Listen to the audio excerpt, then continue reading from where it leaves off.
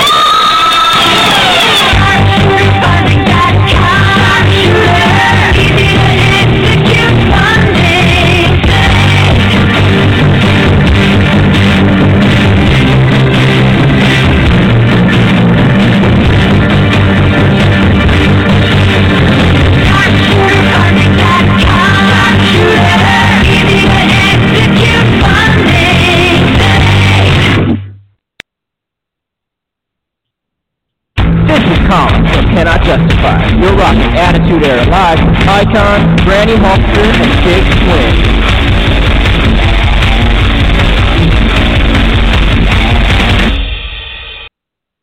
Good evening, ladies and gentlemen. You have broken into Attitude Era live. It's another week, and we are once again live tonight. We got Granny Hulkster here with us. We got the Icon here. Big Swing is on temporary assignment. And we're going to try and pull this thing together, just the two of us. Big Swing may check in later. He may not. He's pulling triple duty tonight. And we wish him all the luck in the world in doing that. The Icon is doing double duties with hosting and running the board. And Granny Hulkster is doing single duties by being the gal on the outside yelling at the heels as they come into the ring. So we're going to have fun. Right. Hey, Granny, how are you? I'm okay. It's, went to WFC Saturday, and it was a good show, and not real happy about one of the turnouts of the match. One of my very, very good friends, Sam Stackhouse, basically got his WFC championship belt stolen from him because Alex Royal decided to kick the referee and knock him out and then hit Sam with the belt. But one of Mr. Sam Stackhouse's former tag team partners basically showed up and decided to throw a fireball into Sam's face, and Sam had to go to the hospital. So he got a little bit burnt on, he says he's going to be okay, but they took him to the hospital, and I don't know, I know his hair got a little bit singed, his beard got a little bit singed. I'm hoping there was no damage done to his eyes. But I know Sam Stackhouse very well, and he's not going to take this lying down. Sam will be back. He will be back. He will have an opportunity, I'm sure, to get his belt back. But Drake Gallows, you better watch your back, my friend, because Sam is going to be on the warpath. Stackhouse, now, is that in relation to the Stackhouse that we had on as a guest that brought you Yes, to our show? That is Chelsea's husband. Okay, now what is the name of the guy that's got to watch his back? What's his name? Drake Gallows. Drake Gallows. Any relation Mm-hmm. to the Gallows that was in the WWE? No, I don't think so. I don't think that's any relation. So I'm pretty sure it's not. So. All right. So this Drake Gallows guy, he's kind of a putz, huh? Well, he used to be a good guy, and he's kind of, I don't know, I used to like him a lot, when him and Sam tagged together, but lately he's been a little I don't know, I haven't seen, this first time I've seen Drake in quite a while, and we have a new director of operations for wrestling relations for WFC, Mr. Nasty, is in charge now. So I'm sure that Mr. Nasty, now that he is in charge, the villains and the Caballero cartel better watch their backs, because with Mr. Nasty being in charge, he's not going to take a lot of crap from a lot of people. So, we may get WFC back where it needs to be. Well, instead of being run by the villains and the cartel all the time. So, you mean kind of like Puffmania being run by Sylvester Fox? I'm with you. And speaking of that, I got a little update. There is I guess it's more than a rumor. There is the fact that Puffmania sounds like they're going to have another show in January, and the Icon will be part of that in some way, shape, or form, I hope, and we'll have those guys back on with us in due time. But speaking of having guys on with us in due time, let's go over the guests that we have on tonight. We're going to have Chuck Stein on first. As you remember,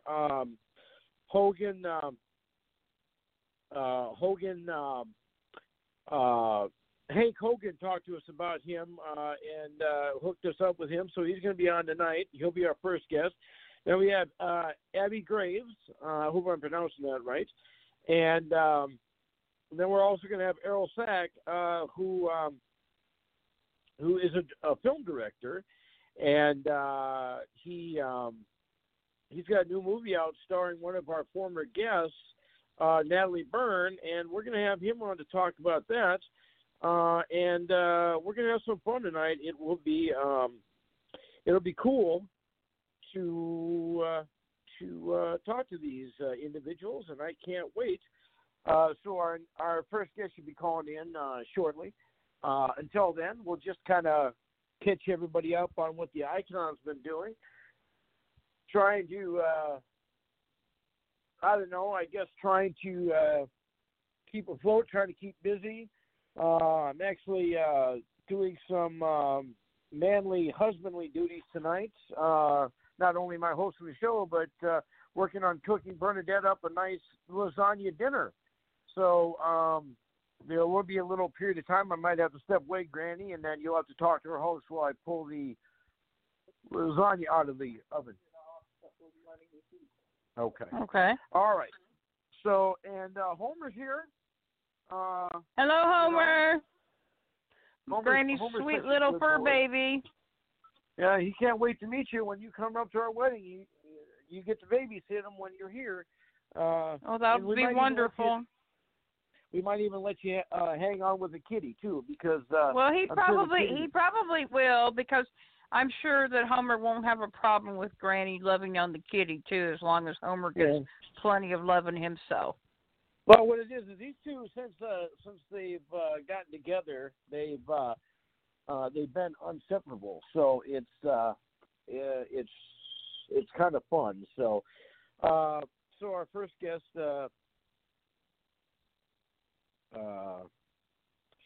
should be interesting. And Granny, wouldn't it be interesting if I can get Drake Gallows on here? Well, I'm not so sure I want to talk to Drake Gallows right now. I mean, he's not at the top of Granny's list.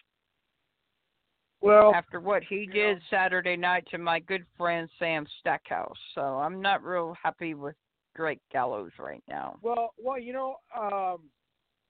lot of independent wrestlers listen to our show, and I mean, I'm not saying that I could ever find Drake Gallows, but I think it would be interesting to have you guys go back and forth. I think that'd be kind of cool.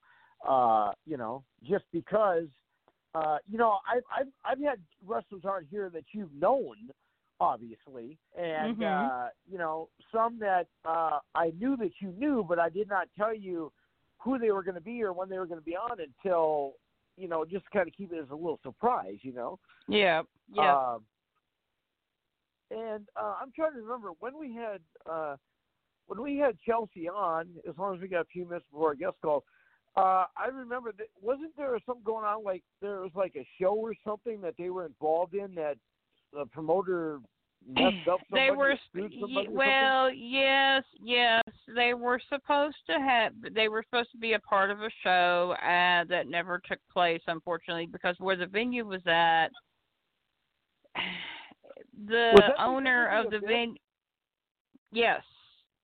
Okay. Yeah. Okay. And they ended up just doing an autograph signing because the owner of the venue thought it was going to be like high school wrestling where you wrestle on mats, not in an actual ring. And the ceiling was way too low. There'd been no way they would have been able to have a wrestling match in that building. And the promoter kind of, in my opinion, did not handle everything professionally. Well, let's just put it this way. My one good friend, B-Train, which you know, he actually had to help Abyss he gave Abyss some of his frequent flyer miles so Abyss could get back home after the autograph signing.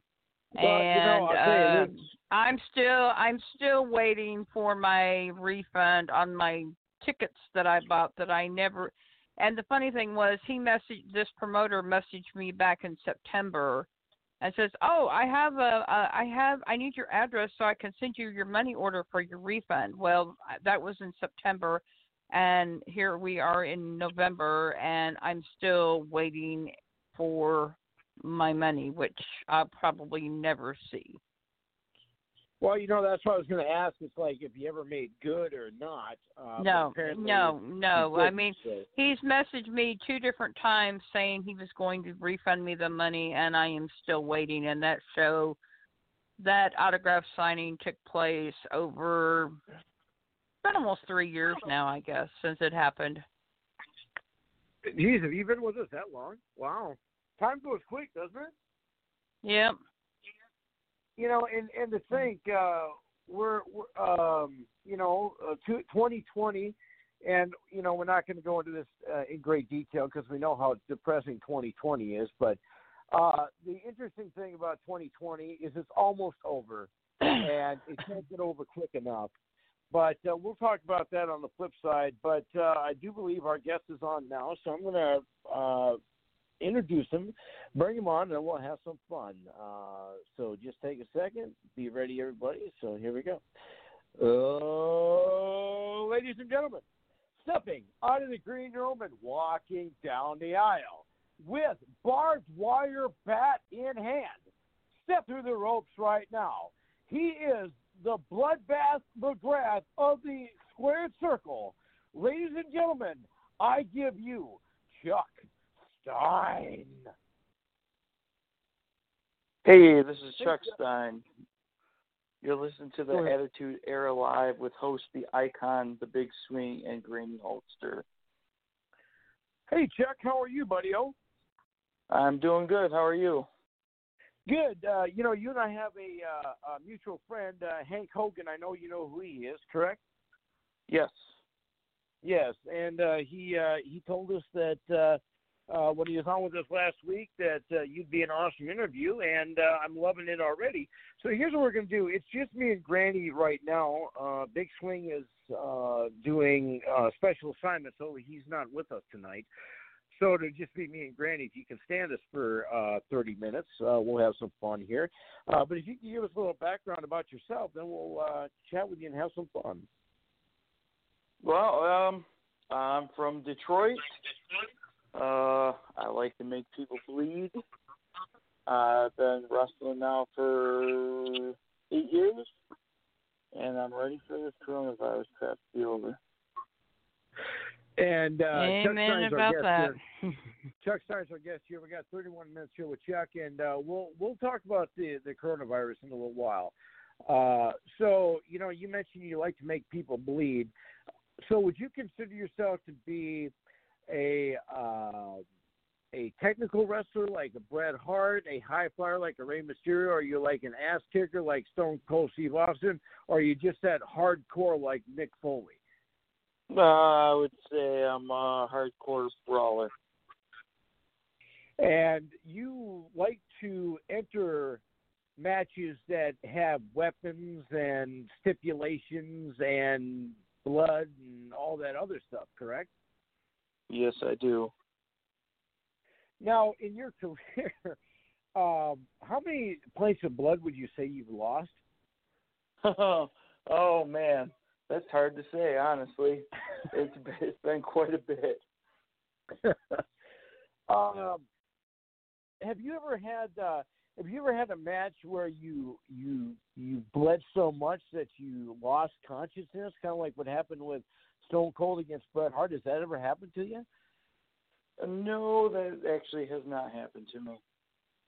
Well, that's probably I have had a couple matches where I've lost a good amount of blood, but not where I've lost consciousness. Now, have you? Now this is for our listeners, because I know your background. So some of these questions are what listeners have asked me. How many different scars do you have on your body? Oh, I get new ones every week. I've lost count. So, and one fan wanted me to ask you, and this is kind of an interesting question. Have you ever named your scars? No, I can't say that I have. Yeah, I think what they're asking is if someone saw a scar and they pointed to it, would you be able to tell which opponent gave it to you? Oh, more than likely, yes. Okay. What is the worst scar the biggest scar you got, and who gave it to you? Ooh, the biggest scar, I would say, I have a few good sized ones, so I'll talk about all of them. All right. I have one on my back, in the middle of my back, from a match with Madman Pondo, where he gave me a Death Valley driver onto a board with razor blades on it. And that's probably a good 5 or 6 inch scar in the middle of my back. I also have similar in size on my right forearm from barbed wire in a match with the Rejects, Reed Bentley and John Wade Murdoch. And then I have a bunch of splash marks on my side from a weed whacker from Peter B. Beautiful. I'd say those are the most prominent ones I have. We have Mr. Stein as our guest here. We got 28 minutes here with the man here. And so I'm just kind of curious. Who has had more stitches? Chuck Stein, Mick Foley, or Buford Pusser? Well, Chuck Stein has had 0 stitches. I can say that for a fact. I have not gotten stitched from a wrestling match. Now, So you never had a wound that had to be stitched up. You've been, would you use super glue or just put ice on it? Or?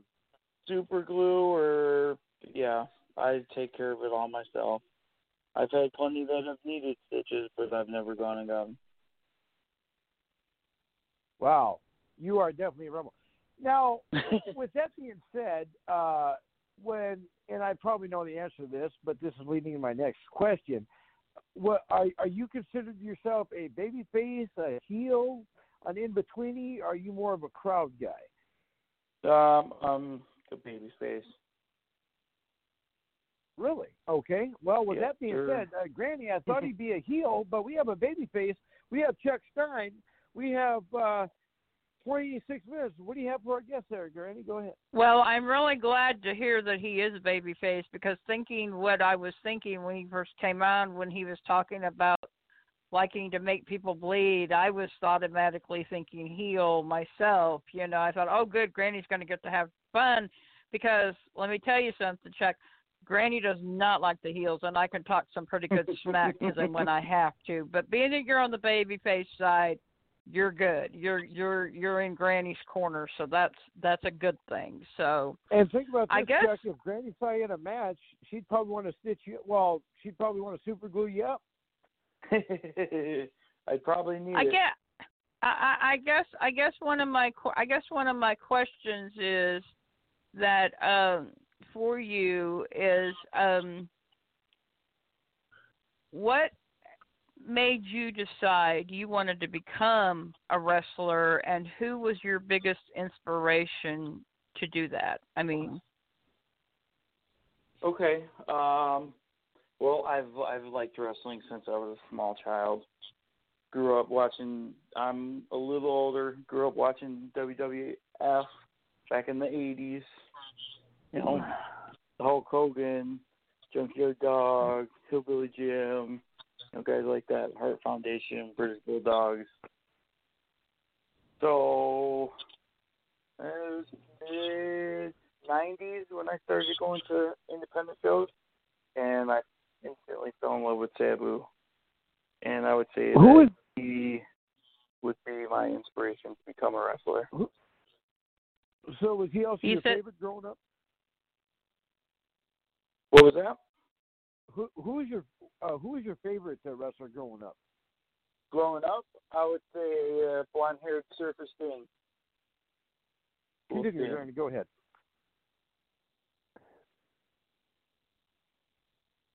Go ahead, Granny. oh no, I'm good. I mean, I'm good. So. All right. Well, I didn't steal your thunder there. I was just kind of curious about it. So Sabu would be the one that inspired me when I realized that this is what I really wanted to do. Have you ever met him? Yes, I've teamed with him. Really? Luckily, that's awesome. Yeah. Because we had his manager on with us about 4 months ago now. The Genie. I don't know. Yeah, she's awesome. She has the world's biggest bank account. If you catch my drift on that. Anyway, so we have Chuck Stein's our guest here. We got 23 minutes. So now, you mentioned that you're a baby face and you like to make people bleed. But let me ask you this: as a baby face, do they make you bleed first? Not necessarily. Not necessarily. Now, is there? Well, speaking of that, now is there any kind of match? And I probably know the answer to this, but is there any kind of match that's out of your wheelhouse that you will not do?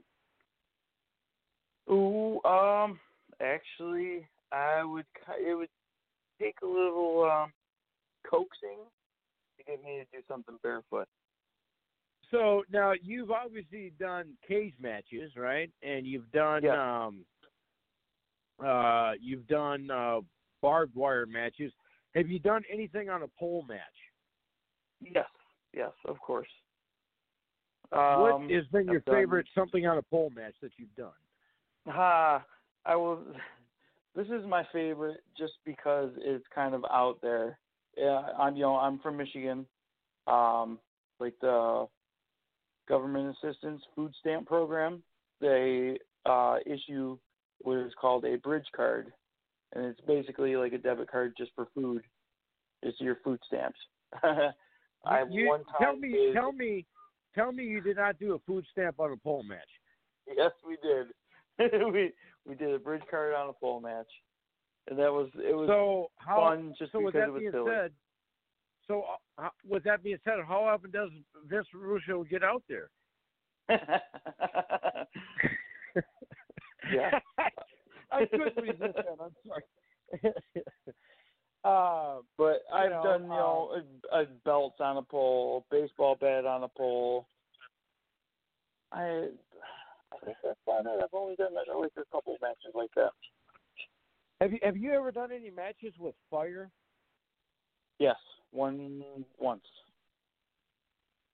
With Peter V. Beautiful, we did 4 corners of pain. Each corner had a couple items for us to use. One corner had staple guns and roses. One corner had syringes and Listerine. One corner had thumbtacks and salt. and one corner has dry ice and fire. Oh, good, man! I'll tell you what. Chuck Stein is amazing. There's a reason why during Thanksgiving dinner his family won't let him cut the turkey because he'd probably brutalize it. But speaking of that, I'm just kind of curious. When you decided to go into this cool profession, and you told your parents what you're going to be doing, one, have they been supportive, or and have they been to any of your matches, or are they like, are you really my son? Something like that? My mom questions it a lot, but my dad was a wrestling fan when he was a kid. Growing up in Detroit, going to see the Sheik, Bobo Brazil, the Crusher, Dick the Bruiser, guys like that. Yeah.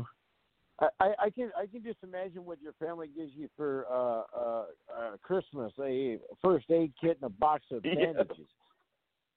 Yeah.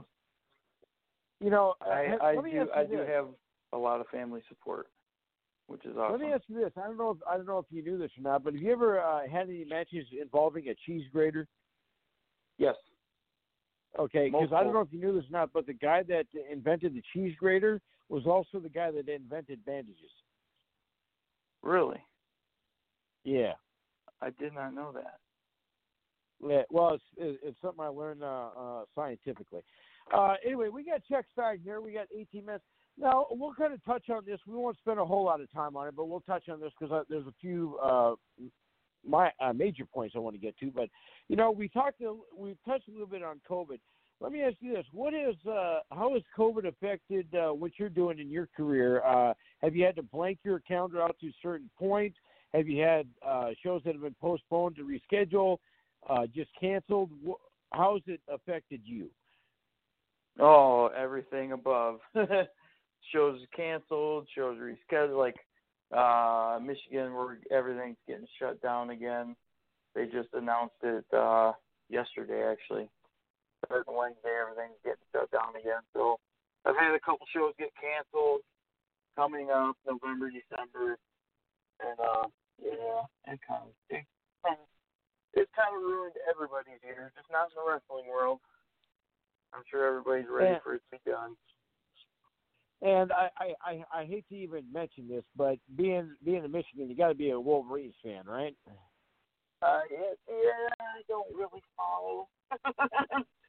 But, yeah, I'd say Michigan over Michigan State. All right. Well, that's good because I hate to say this. All you Michigan fans that are listening, don't hate me, but I am a Buckeyes fan, and I hate to say it, but, over the last couple of years, Michigan has been Ohio State's bitch. But anyway, that's another story. That's another show. So, now, there's one other question that I'd like to ask all independent wrestlers that we come on. I know you've been in the business for a long time, but I'm going to put this to you. It's kind of a two-part question.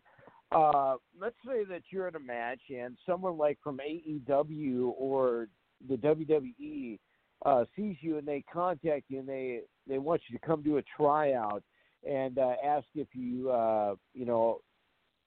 and then they offer you a big-time contract. One, is that something you'd want to do? Two-part question. One, is that something you'd want to do? And two, if you do get that deal, would you not big-time us and still be our friend and still talk to us? Well, of course I'd still talk to you. I wouldn't be like that. And, I mean, obviously, if you're in this and you're not thinking that you want to make it to the big time, then why are you even doing it? Because that is awesome. The goal. That is the goal. And I love that answer. If Big Swing were here, he'd be able to fill in the blank on this. But we had a guest on about a year ago now. We were her first interview ever, and I asked her the same thing. And this summer, Big Swing called me and said, "Oh my God, she's on AEW right now." So we were her first interview, and then after she was on, I called her, and she kept her promise. She actually talked. She wasn't able to give me a lot of time, but you know. So here's the thing. I would love to see you, you know, go back to the WWE and bring the hardcore division back. I think you would be perfect in that division. That would be something. Now, speaking of that, in your tenure in the business here, have you held any titles or won any titles? Oh yeah, I've a few. Currently, I am mostly hardcore titles. No. Currently, I am the Horror Slam Deathmatch champion, which is obviously a hardcore belt, and Pro Wrestling All-Star Detroit Tag Team champion, which that is a completely family-friendly promotion, and the only person that really ever gets crazy there is me. So now you mentioned that you're a tag team champion. Let me ask you this: who's your tag team partner? Do you ever think you could get him on with us? Funny thing, one of my biggest rivals in the last 2 years just happens to be my tag team partner, and that's Peter Be Beautiful. So now, did you guys thought it would be better? Well, you know, geez, why don't we stop putting each other in the hospital, and why don't we just put other people in the hospital? No, it wasn't exactly like that. We were on opposing sides, and during the melee, multiple referees, I pinned his partner, he pinned my partner at the exact same time, and the promotion declared me and him as the champion. Now I got to deal with this guy tagging along. So let's talk about this. We have Chuck Stein here with us. We have about 13 minutes here with Chuck.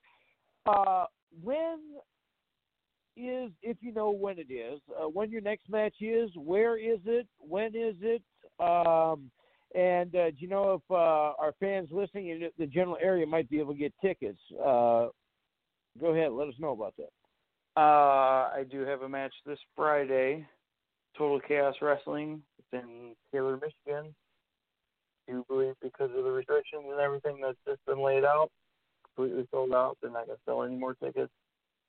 I have a barbed wire and glass death match against Tommy Vendetta. Barbed wire and glass. So now I'm just kind of curious: are they going to be windows? Are they going to be panes of glass? Are they going to be mirrors? I believe they have panes.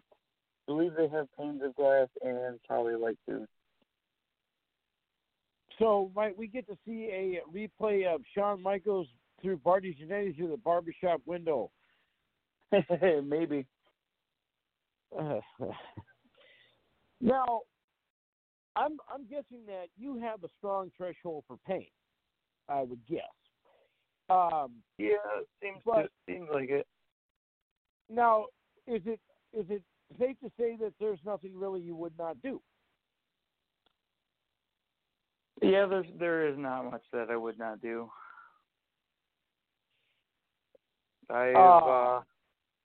Obviously I always have syringes with me. I like to use them. Sometimes they get used on me.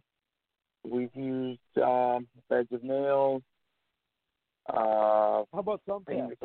Thumbtacks? Oh, of course, thumbtacks. Weed whackers. Hey, Granny, do you hear what he said there? Of course, thumbtacks. See, for him, yes. when he goes to the office, he doesn't use them to put up papers on the wall. He uses them to stick paper to himself. Mm-hmm. Yes.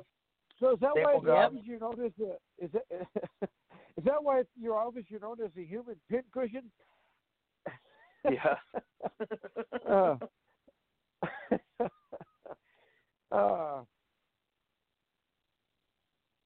Now, let me ask you this. Has there ever been a match that you've been into that you regretted being into, or a match that you've been in that you wish would have went longer, or, like, for instance, that you're in a match like, geez, why didn't I do that? Oh, that happens all the time. Almost every match. Almost every match I'll get in the back afterwards like, man, I should have did this. Or, after getting the microphone, oh, man, I should have said that. It's like you just think of it after. And it happens a lot. It happens a lot. So you said you have matches every week, right? Usually? Pretty much, yes. So you never really give yourself time to heal. You just go to the hardware store, grab some duct tape, grab some super glue, and go for it. Yep. Now, I don't know if you knew this or not, but, you could be the spokesman for this new product I just saw on TV. It's called super glue tape. Super glue tape. Yeah. It's made by a company called T-Rex Tape, and it's called super glue tape. And, you say what their slogan is, you don't need a bottle, all you do is need this roll. I mean, can you imagine how easy it would be if you could just tape yourself up instead of, squirting the bottles of, Yeah, that would be easy. I mean, now I'll understand if you don't want to answer this next question. I'm going to ask this first so we get time, and then I'll pull in the next question. If our fans wanted to check you out and see what you're doing, you got a Facebook, you got Instagram, you got YouTube, you got a Twitter, you got a GoFundMe for bandages. What do you got? I got Facebook. Just Chuck Stein under my name. At _.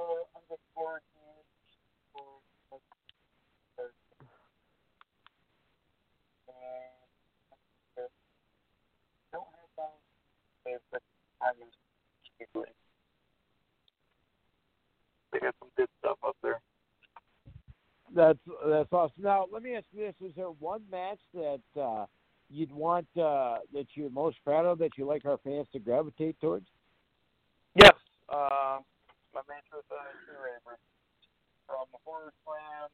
That's awesome. So, so with your and I'll ask this question. I'll understand if you don't want to answer this question, but are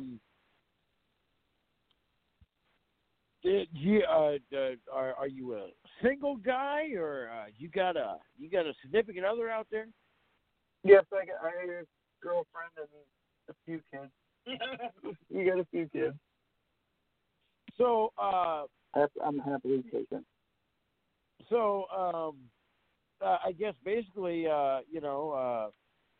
since you have a girlfriend and she likes what you're doing, you ever worry about? You don't care about what her family thinks. You didn't have to ask her dad to marry you, right? You're just going to go right to it because you can take anything. Yeah, and I wouldn't say she exactly likes what I'm doing. She kind of tolerates it. Well, think about it like this, though. She'll like what you're doing when you start bringing home them $1 million checks. Oh, for sure. It's like that. It's like that song says. I'm going to hire a wino to decorate our home. First song will be, mm-hmm. I'm going to hire a crazy guy to decorate our home. Hey, Icon. Yeah. I just sent our guest a friend request, and I believe, if I'm not mistaken, I think we need to wish him a happy birthday because I think his birthday is tomorrow. Yes, am I right? Well, it is. Well, Granny, you just kind of stole my thunder. I was going to say that till the end, but well, fact, yes. Happy birthday! Thank you. Happy birthday to you.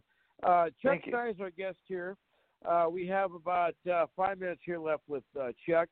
So, I do definitely want to get you back on with us, and I know that you're going to send us some autographed pictures. You already sent me a preview of what you're going to send, but I'll admit I'm kind of stammering. I'm kind of speechless because I don't know how to say this tactfully, but I'll tell you what. Of all the guests that we've had on, I guess with the exception of Mick Foley, of course, I'd have to say that you're probably the craziest guy we've ever had. With that, Mhm. But, I like it.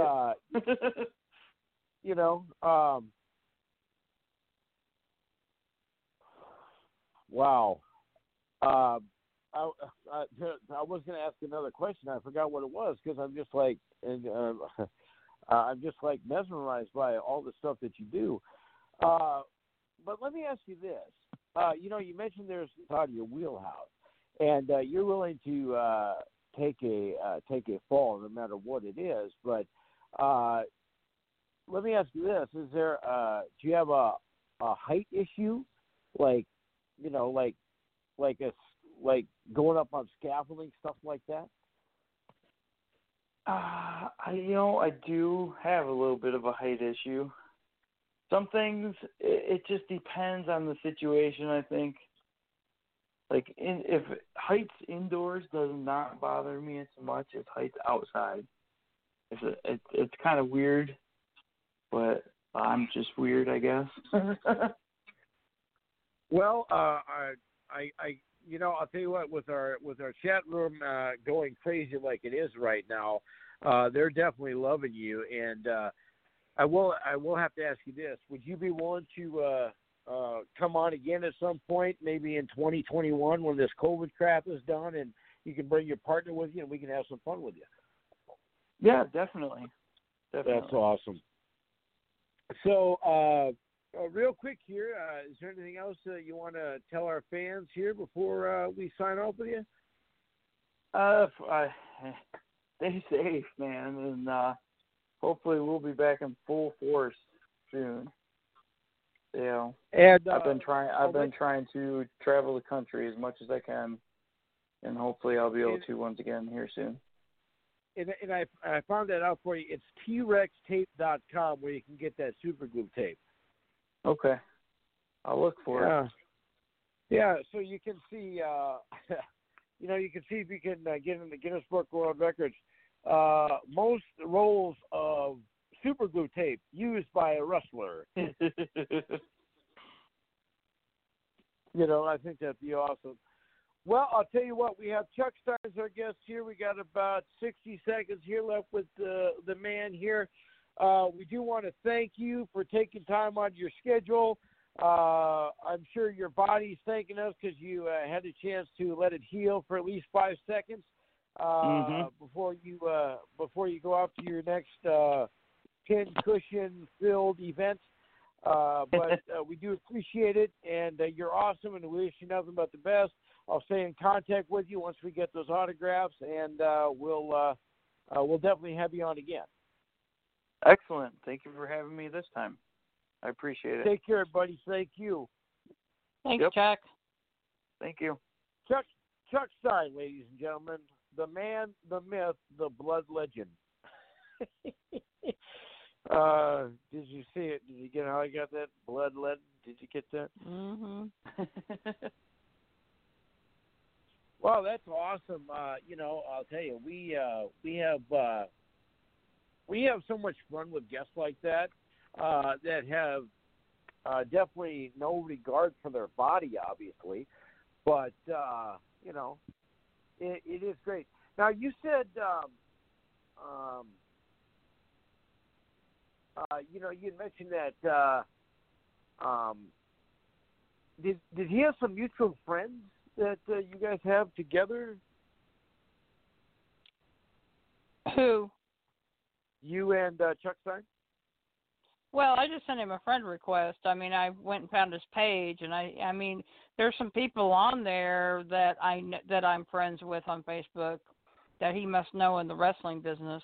Granny, our next guest is on, so what I'm going to do is I'm going to go ahead and introduce him, and then we'll bring him on, and then we'll have some fun here.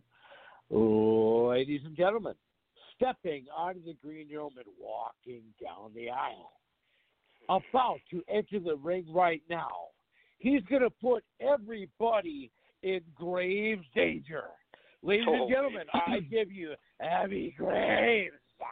Excuse me, Abby.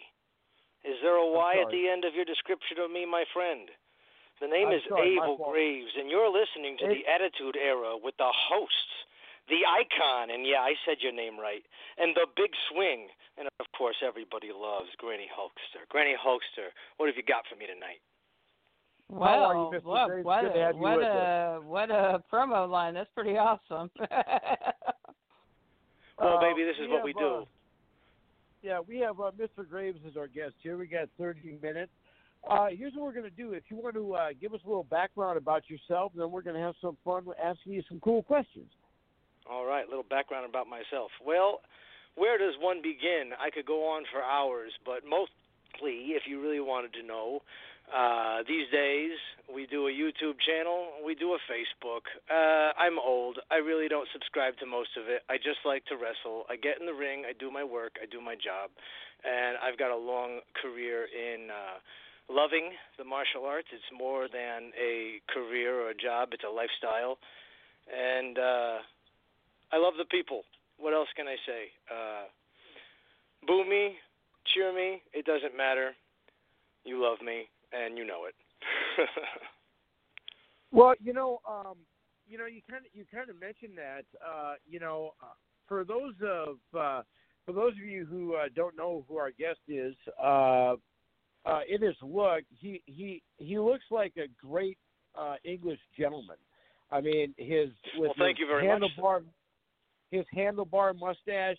I mean, he's got the mustache of Raleigh fingers, and he's got the face of a gentleman from the Superman comic book. He's an awesome guy. I think I know, Icon. Remember what you asked me before the show started? I think I know who you're talking about. Well, Gentleman Jack Gallagher. Gentleman Jack Gallagher. You asked me, the WWE wrestler. Are you talking about Gentleman Jack Gallagher? That's who he looks like? Yep. Well, Gentleman Jack Gallagher, forgive me for not paying attention. I don't have cable.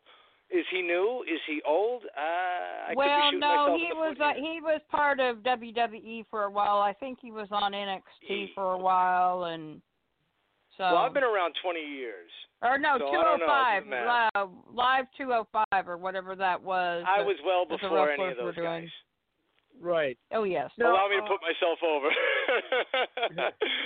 Well, we have Mr. Graves, our guest here. We got 28 minutes. I'm going to ask a few questions, then we'll go to Granny, and then we'll come back to me. I'll ask you some of the gut-wrenching questions. But just letting you know, folks and fans out there, I have no prior knowledge of any of these calls or questions, so I'm shooting from the hip.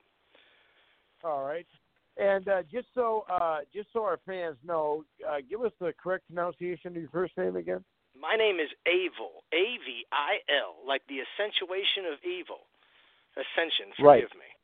Yes. Avil now, Graves, well, you can take that to the bank. Graves is just an evil death. Nobody wants to go there, do they? No, Avil Graves, our guest here. We got 27 minutes. So my question for you, my first question is, on your Facebook page, actually this is from one of our listeners, they asked me about your on your profile, you have you're facing off, I guess, this guy with the American flag in the background. It says, "I want your support." Could you explain that a little bit? A fan's asking about that. Oh, okay. Why am I facing off against myself is the question, I believe you're asking? Yes. Why I'm facing off against myself would be because in business you're only competing against yourself. Simple answer. I know you probably thought this whole long, drawn-out explanation. No, bottom line, everyone's got two identities, you know, what they show in public and how they live at home. Well, I'm pretty real, all things considered. Who I am at home and who I am in public is pretty much the same guy. Love me or hate me, it's why my friends are loyal and my enemies are very strictly afraid. Well, and I'll get back to that in just a second. So now, when you when you wrestle, your wrestling style, are you more like a technical wrestler, like a Bret Hart, a high flyer like a Rey Mysterio, or are you just that ass kicker like a Stone Cold Steve Austin? You know, it's funny you mentioned Bret Hart. I mean, who doesn't love Bret Hart's technical prowess? And as far as high flying, well, when I was younger and the knees worked better and the back felt better, sure. I mean, I used to flip, flop, and fly with the best, believe it or not. Trained under lucha style, under an American lucha, if I can say that, but his name was Nocturne, professional wrestler Nocturne. You can look him up. He showed me a couple things, the way they do it in Mexico. But other than that, no, it really what calls for the matter. My traditional style, if you really want to know a style, if I had a style to offer, it would be, I'm a big fan of martial arts, both the Chinese and the Japanese influence, Hawaiian Kempo. I'm an instructor of Kempo on my side. And so it really just matters is I can match anybody. I hopefully, as I get older, can still match anybody with what the situation calls for. But obviously, if I don't like how it's going, I'm going to change it up. So, to answer your question, jack of all trades, master of maybe one or two. That's awesome. And now, would you consider yourself to be a baby face, a heel, an in-betweenie, or are you more of a crowd guy? Well, I would have to say in-betweenie. In my heart, I got to stomp myself down on the heel.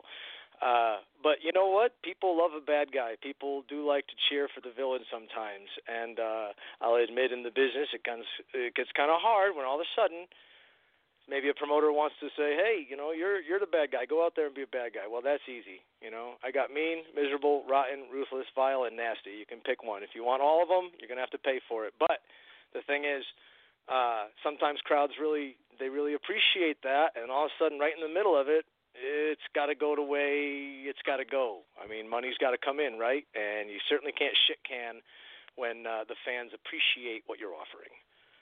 Well, by the way, I'm sorry, I just swore. Can I swear on this channel? Well, sure. We have a 7-second delay, but okay. I just want to know my propers here. You didn't pay me to be ruthless and vile, so. Well, we kind of did, but it's past 10 o'clock, so you're fine. But you mentioned everybody loves a heel. Not everybody. Granny, what do you got for a guest? We have A.B. Graves. Go ahead. Well, for your information, Granny does not like the heels, and I can talk some pretty good smack to the heels when I have to. Granny, who was your favorite? I got a question for you. Who was your favorite when you were growing up watching pro wrestling? Well, I have a lot of favorites. I mean, give me one out of your top three. Pick one, all right, on the spot. Come on. Can it be a tag team? Sure, why not? Well, my favorite tag team of all times is the Rock and Roll Express, Ricky Morton. How did I know you were going to say that? Somehow I knew you were going to say that. I don't know how you do that. There's nothing wrong with those segments. But you got to remember, I mean, sometimes the baby faces in real life, they're the nicest heels you ever meet behind the curtain. Well, there's that flip-flop you got to remember. I tell you, I'm 58 years old, and God bless. This has probably been about 3 or 4 years ago, but one of my wrestling friends who I consider family, he was being the heel that night, and he says, Granny, he says, don't you have a curfew at the nursing home? And I grabbed my keys out of my purse, and I doubled up my fist, and I threw my fist in his face with my keys in my hand. I said, baby, I don't need no curfew. I got keys to the building. And he ran off screaming. Well, see, he didn't know who he was messing with now, did he? Oh, yeah, he knew who he was messing with. He knew exactly who he was messing with, so... But well, as far as a crowd pleaser goes, I mean, if you were in the crowd and I was in the ring and you were hooting and hollering, trust me, I might be the only one that would lock eyes with you and just let you know who was in charge. Well, you know what? And that would be okay because I would expect you to do that, and I would have a bunch of fun. Yes, you would. Yes, you would. With and you so would I. on That's the best because that's the best. Yeah, part. that's what makes it fun. Granny, you got to tell me about Tommy Dreamer and your cane. Oh, yes. The last traditional championship wrestling show that they did in Fort Smith, Arkansas. We got some breakup on the line. I heard nothing. No. I got some breakup on the line. I'm sorry. the last traditional championship wrestling show they did in Fort Smith, Arkansas, Tommy Dreamer was part of an 8-man tag team match. And it got down to him and Matt Riviera. And at the time, I was getting ready to have my first knee replacement, so I was having to walk with a cane. Well, he grabbed my cane out of my hand and started using it on Matt Riviera during the match. Now, they did TV tapings, and they still show the old reruns down in Little Rock even today, and TCW quit running like 7 years ago. And everybody's to get like, that type oh of my exposure God, he for a broke... dead business, how do we do it today? It's like, oh my God, he broke Granny's cane, and the other announcer that was working with him says, Granny, what do you think you're doing? This isn't fans bring your own weapons match, and I mean. But it's Tommy Dreamer. Is anybody going to tell him no? No, well, of course. And you think I'm going to stop Tommy Dreamer from taking that cane out of my hand? No, I know Tommy Deary at 57 too well. years ago, 51 years of age. No, I don't think you would stop Tommy Dreamer. No. I don't even know you. I could be insulting you to the hilt. But all things considered, I love you. Because I'm a big Tommy Dreamer fan. I love Tommy Dreamer, and I'll tell you, no. But anyway, so he took the handle. He took the handle of my cane and tucked it up underneath Matt's tights and pulled up on the bottom of the cane and gave him a wedgie and made him start hopping like a bunny rabbit. Oh, hell. Now, honestly, who won that match? Well, unfortunately, the Empire did. No, see, you were wrong. The person who won that match was you and everybody watching. See, trick question. Oh yeah, yeah, but I mean, I know, but you don't know me. I will mess with everybody tonight. You giving me 23 minutes? I'm going to take 48.6. You know? That's okay. That's okay. That's what makes this fun. That's what makes this business fun. So. All due love and respect. Everything is fantastic. You know, that's a very interesting story. It's nice when fans really have that memorable moment to just jump on and to get emotionally attached at any age. And in my short time on this planet, I've always found that the elders who have been around longer, who appreciate culture from what it happens to be. In this case, we're talking about professional wrestling, and that's worldwide. The older you get, the younger you feel sometimes, hopefully, if you let it go that way. And that's what keeps some of this stuff alive, is remembering when and wanting to push it through and create anew. So that's really cool. Mr. Graves is our guest here. We got 18 minutes. Now, I mean, you know, to put it, Granny, she does talk smack to the heels, and she is a great lady. She's been with our show for a long time. But, you know, There was a song that they wrote about her a long time ago called "Little Old Lady from Pasadena." That's Are you from Pasadena, Granny? No, I'm not. I'm originally from Kansas, and I've been in Arkansas since 1988. Arkansas. It's been a while since I've been in Arkansas. Probably back in 2006, 2007 myself. But all right, Icon, take control of your show. What the hell's going on here? Okay, well, we can do that, and I will do that. So now we got Mr. Graves, our guest here. We got 17 minutes here or so with the man here. So, you know, we'll kind of touch on this a little bit. We're not going to go into it in great detail because we know that 2020 is, you know, and COVID's been.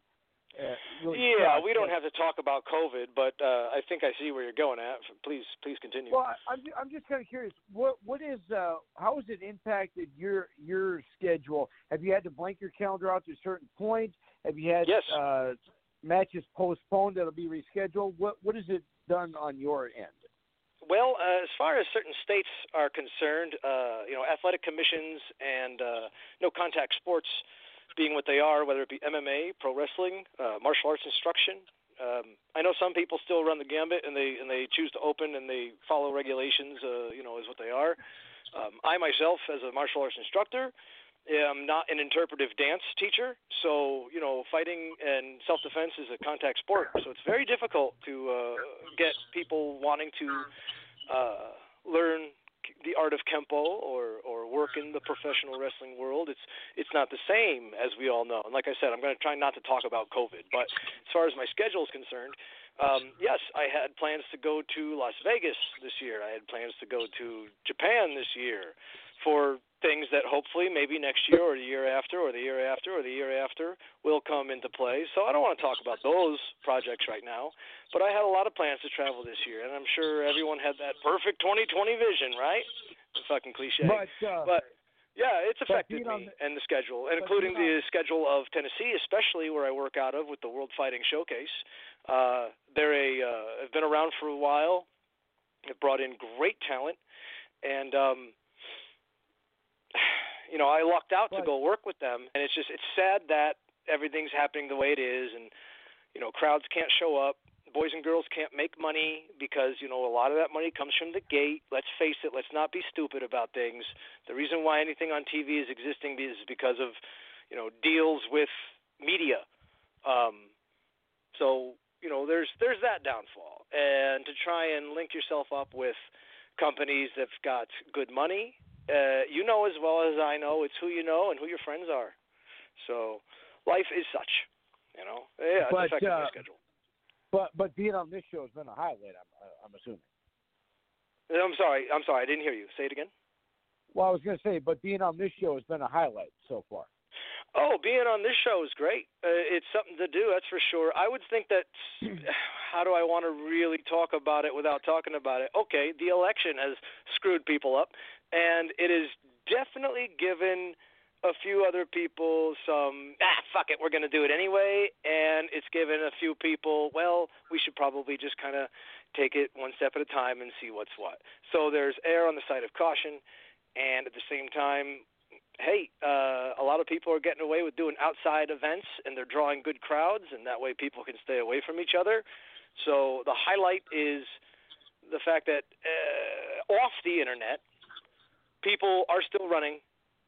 It might be slow and low, but the industry still exists, and hopefully it doesn't suck. Now, being on this show is definitely a highlight. I appreciate it very, very much, as do you, and thank you for having me. Really, it just comes down to what can we do for each other, and allow me to be myself. What have you done for me lately? Well, Mr. Graves, our guest here. We got 13 minutes. We're not ready to say goodbye yet. We still got a few other things for you, and I did send you. We can push it to 15, maybe 20 more minutes. It's fine. I got time. Well, it's just that when our next guest calls in, then whatever, it doesn't matter. But anyway. Well, God bless. I don't want to take their time either. I'm already taking all of yours. Well, that's fine. And we love having you. I'm going to ask you. I'm going to ask a few hard-hitting questions now, and so we can do this real quick. Right. So we can do this real quick, so we don't run out of time. If our fans want to check you out and see what keep up with you, do you have a Facebook? You got Instagram? You got YouTube? You got a Twitter? You got a Twitch? What do you got? I'm getting older in these days, and I was around before the internet. And when the internet started coming around with MySpace was the first big one, and we remember. I didn't really care about any of that, and I didn't do it. And who knew? Who knew? You kind of have to these days, right? I mean, otherwise I wouldn't be doing this interview. Facebook. I have a Facebook. It's Abel Graves. It's used for business. Every now and then I do a little bit of politicking of sorts, and you can feel it. That's me. It's real. YouTube. I have a YouTube. Abel Graves. One word, no space. Again, before the internet, I didn't fucking know any better to add a space in between my name. So username is Abel Graves, all one word on YouTube. And I am contracted with the World Fighting Showcase. So check out the World Fighting Showcase. They have a Facebook. They have a YouTube. They have a website. Also, WrestleRewind.com. WrestleRewind.com. It's a company that owns the footage and the rights to all sorts of classic professional. It's not even me. I'm not getting a dime from this. Just classic professional wrestling you're not going to find on other networks and other websites. It's totally worth the money. You pay like $50 for the whole year. And again, somebody needs to pay me for talking about it because I really enjoy this website. And I've subscribed myself. I pay the $50. Nobody pays me to say this. But I'm also on that website. So fuck it. Go watch. Abel Graves, our guest here. We got 11 minutes left. Now, you mentioned the martial arts thing. Now, I'm kind of curious, and I've always wanted to know this, and it may be a ridiculous question, but if you train somebody to be in martial arts now, do they have to sign like certain waivers saying that they won't hold you liable if they beat somebody up or this or that? Does that happen, or is that just a myth? Okay, good question, valid point if you're not into this sport or anything. Back in the 70s and 80s, I heard tale of an awful lot of some schools requiring, and this is again the 70s and 80s now, requiring their black belts or anybody who got belted as such, required them to go with their local law enforcement and register their hands as deadly weapons. Let me tell you right now, there is no requirement. That's bullshit. As a firearms enthusiast, if you register your hands as deadly weapons, that's like giving yourself a do not pass go card. Do not collect $200, go directly to jail. You're not allowed to fucking do anything. Now, having said that, I certainly don't register myself as a deadly weapon because there's no law that says you have to do so, and I don't feel that way in my real life. But when I'm in the ring, there's no waivers that has to sign on or off other than you're contracted and you're told to go wrestle or to go fight this person, depending on the style of fight or wrestling match, the event. And, to answer your question with martial arts, it's a gray area for some. If their ego is bigger than the actual happenstance of what they can contribute, yeah, they just want to make some young person who paid a bunch of money to get their black belt feel good. But that goes right to their head now, doesn't it? And you know what happens when things go right to your head. In the moment, you're certainly not available to pay attention because your ego is inflated and you're filled with all this, well, I'm the best this. No, you're not. Most people who think and feel that way, right away you can see them. You can see them coming a mile away, and it's a bunch of diva syndrome in the men, if you ask me. So, no, I think that's bullshit. Well, Abby Gray's our guest here. We got... say it right. Icon, say it right. Avel. Say it slow with a southern drawl, even though I'm not from the South. Say it. Avel. I know it's Abel Grace, but my fans like it when I mispronounce our guest names because it's I'm like sorry. I didn't do my homework. I'm sorry. Go ahead. Call me anything you want. Don't worry about it. But the one thing I find interesting, though, is that, the way you just said that about inflated ego and everything, you just described me to a T, so you just made another great liner for us, as a matter of fact. So Works for me, baby. Works for me. Yeah, I'm going to use more than just what you did at the beginning. I'm going to use a couple of the things you said for promoting me, Mr. Inflated Ego and all that stuff. Pleasure to help out. Pleasure to help out. You're a fan of pro wrestling, and let's face it, everybody here listening and being part of this cast and doing everything that we're doing in the business or wanting to be in the business, we're fans. We're fans. Like I said, I don't watch cable TV. I don't have cable because I'm cheap. But I also don't watch cable because I don't really want to be influenced by what's on television.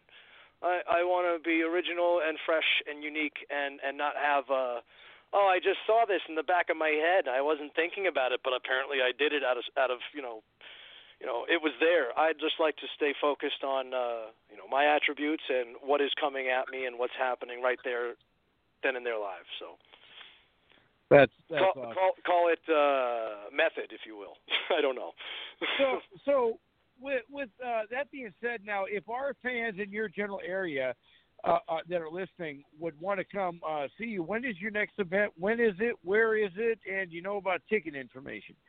Well, to be perfectly honest, again, it's you'd have to pay attention to the World Fighting Showcase and any other companies. Right now, we're working out of Virginia, Tennessee, West Virginia, working out of Kentucky, parts of North Carolina.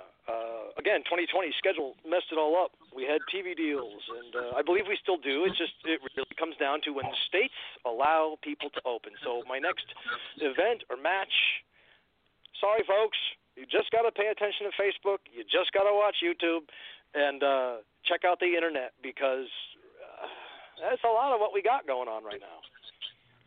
And I just mentioned on our chat room here on our page here that there's already fans that are hankering to get an autograph from you. So for the fans that are in the chat room, there's going to be 4 given away in December, so you have to keep listening, and he's going to get them sent to us.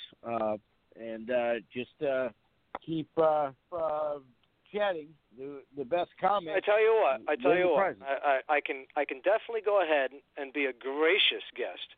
I will give you, the host of the Icon, I will give you a personal 8x10 glossy of Abel Graves signed to however you want me to sign it. I can sign it to your good grandmother. Forgive me. I hope she's still alive. But I'll sign whatever you want for you. Now, as far as everybody else, maybe I can give a couple freebies. But if you really want an 8x10 signed, personalized, by all means, I'd be humbled and blessed to do so for you. Just PM me on Facebook. Find me, Abel Graves. It's Facebook.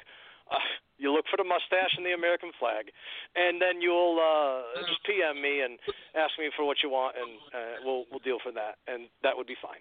That would be fine. We have Mr. Graves, our guest here. We got 5 minutes left. Now I'm kind of curious. There is one thing I'm going to ask. Your mustache. Are you a fan of Raleigh Fingers? It's funny that you mentioned, because everywhere I go in the South, all I get is Raleigh Fingers. Now, wasn't he Georgia? He played for Georgia, right? No, he was a pitcher for the Braves? Atlanta Braves.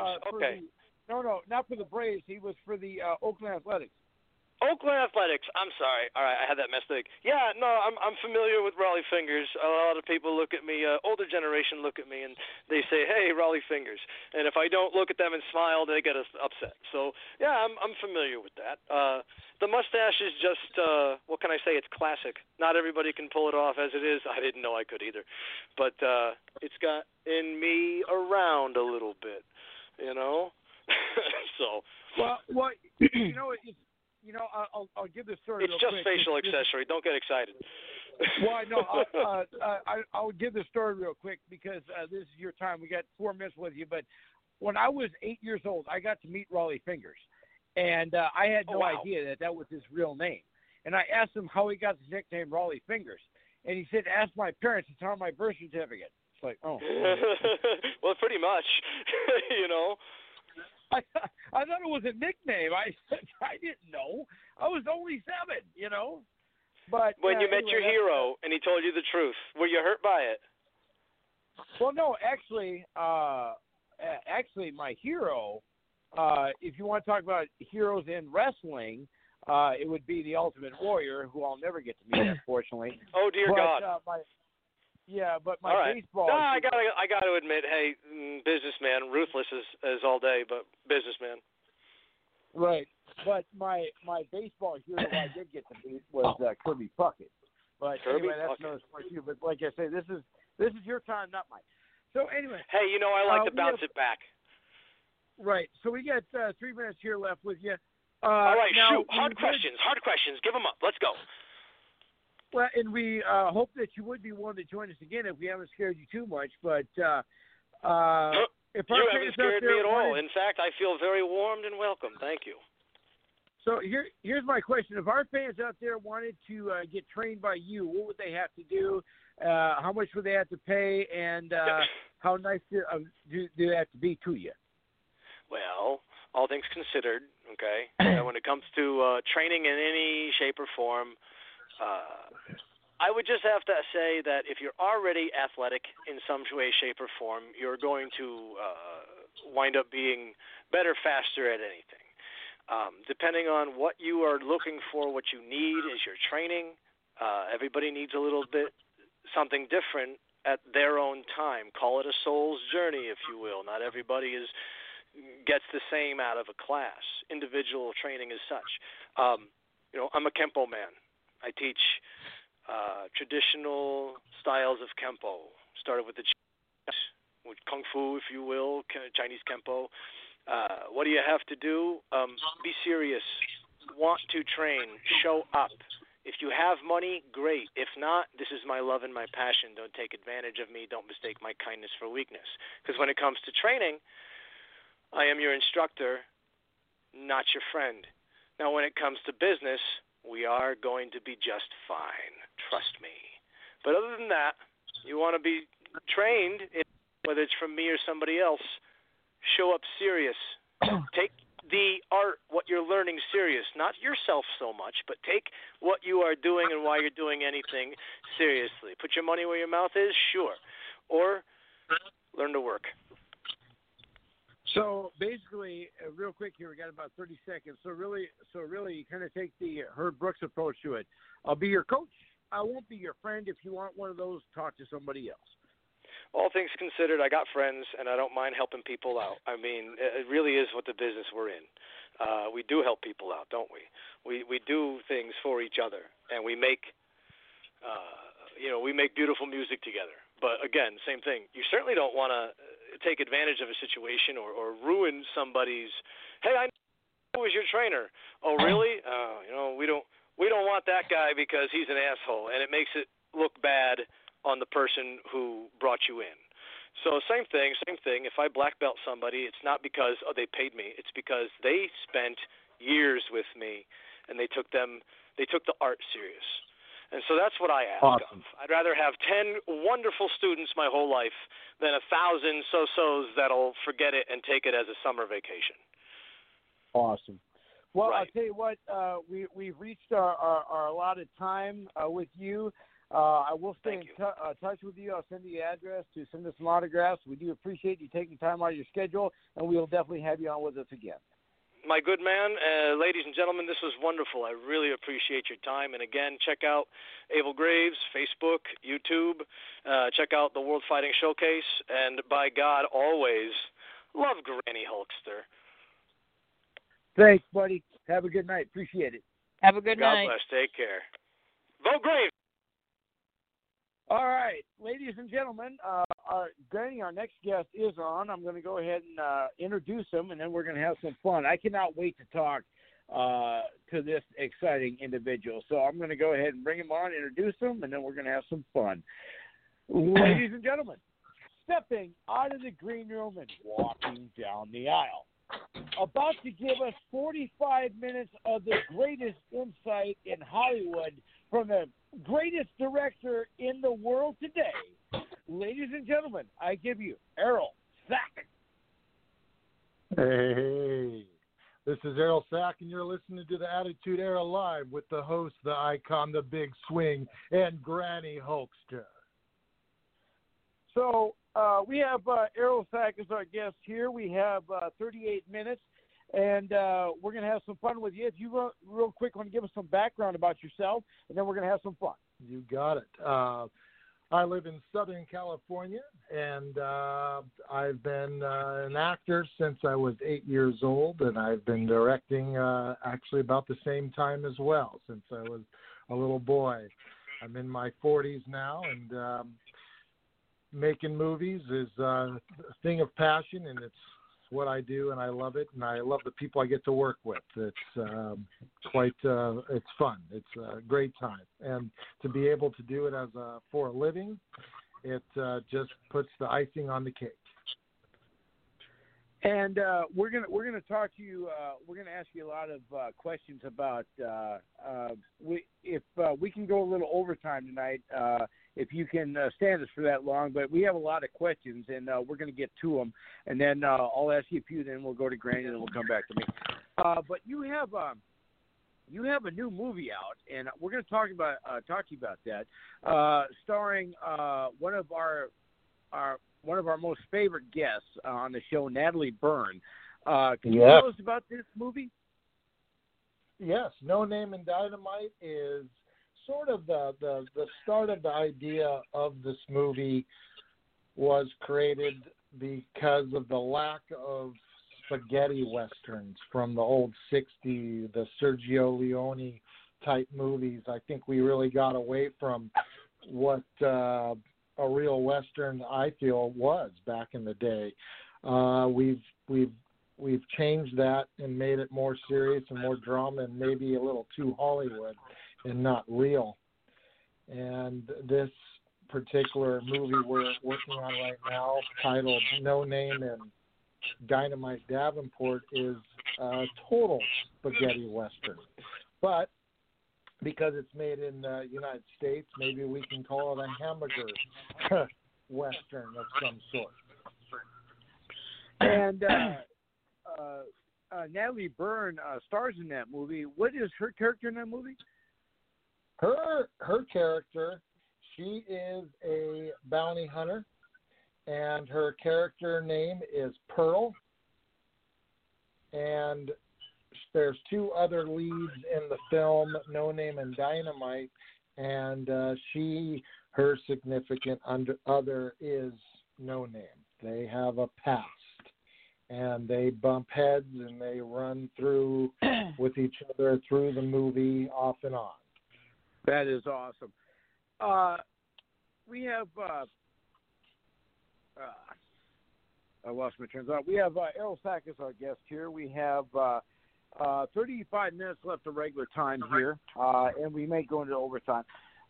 Now, how long has the movie been in production, and do you have a release date?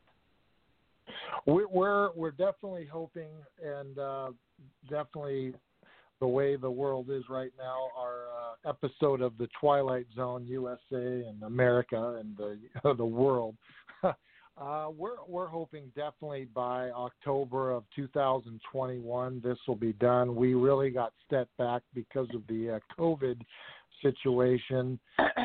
Back in March, we were shut down, and we just were lucky enough to start boosting back up and getting the ball rolling again. And we'll talk a little bit of COVID and how it's affected what you're doing in a little bit. We'll touch on that a little bit. We won't go into too because it's just too damn depressing. But I'm going to bring Granny on here. We have Errol Sackis, our guest here. Granny, what do you have for our guest? Go ahead, ask a few questions. Well, hello, I am Granny Holkster, and what? Who was one of your biggest inspirations for you to want to become an actor or a director, to make movies? I mean, who was your biggest inspiration for you to do that? Oh, there is a lot of them. I feel I have a lot of different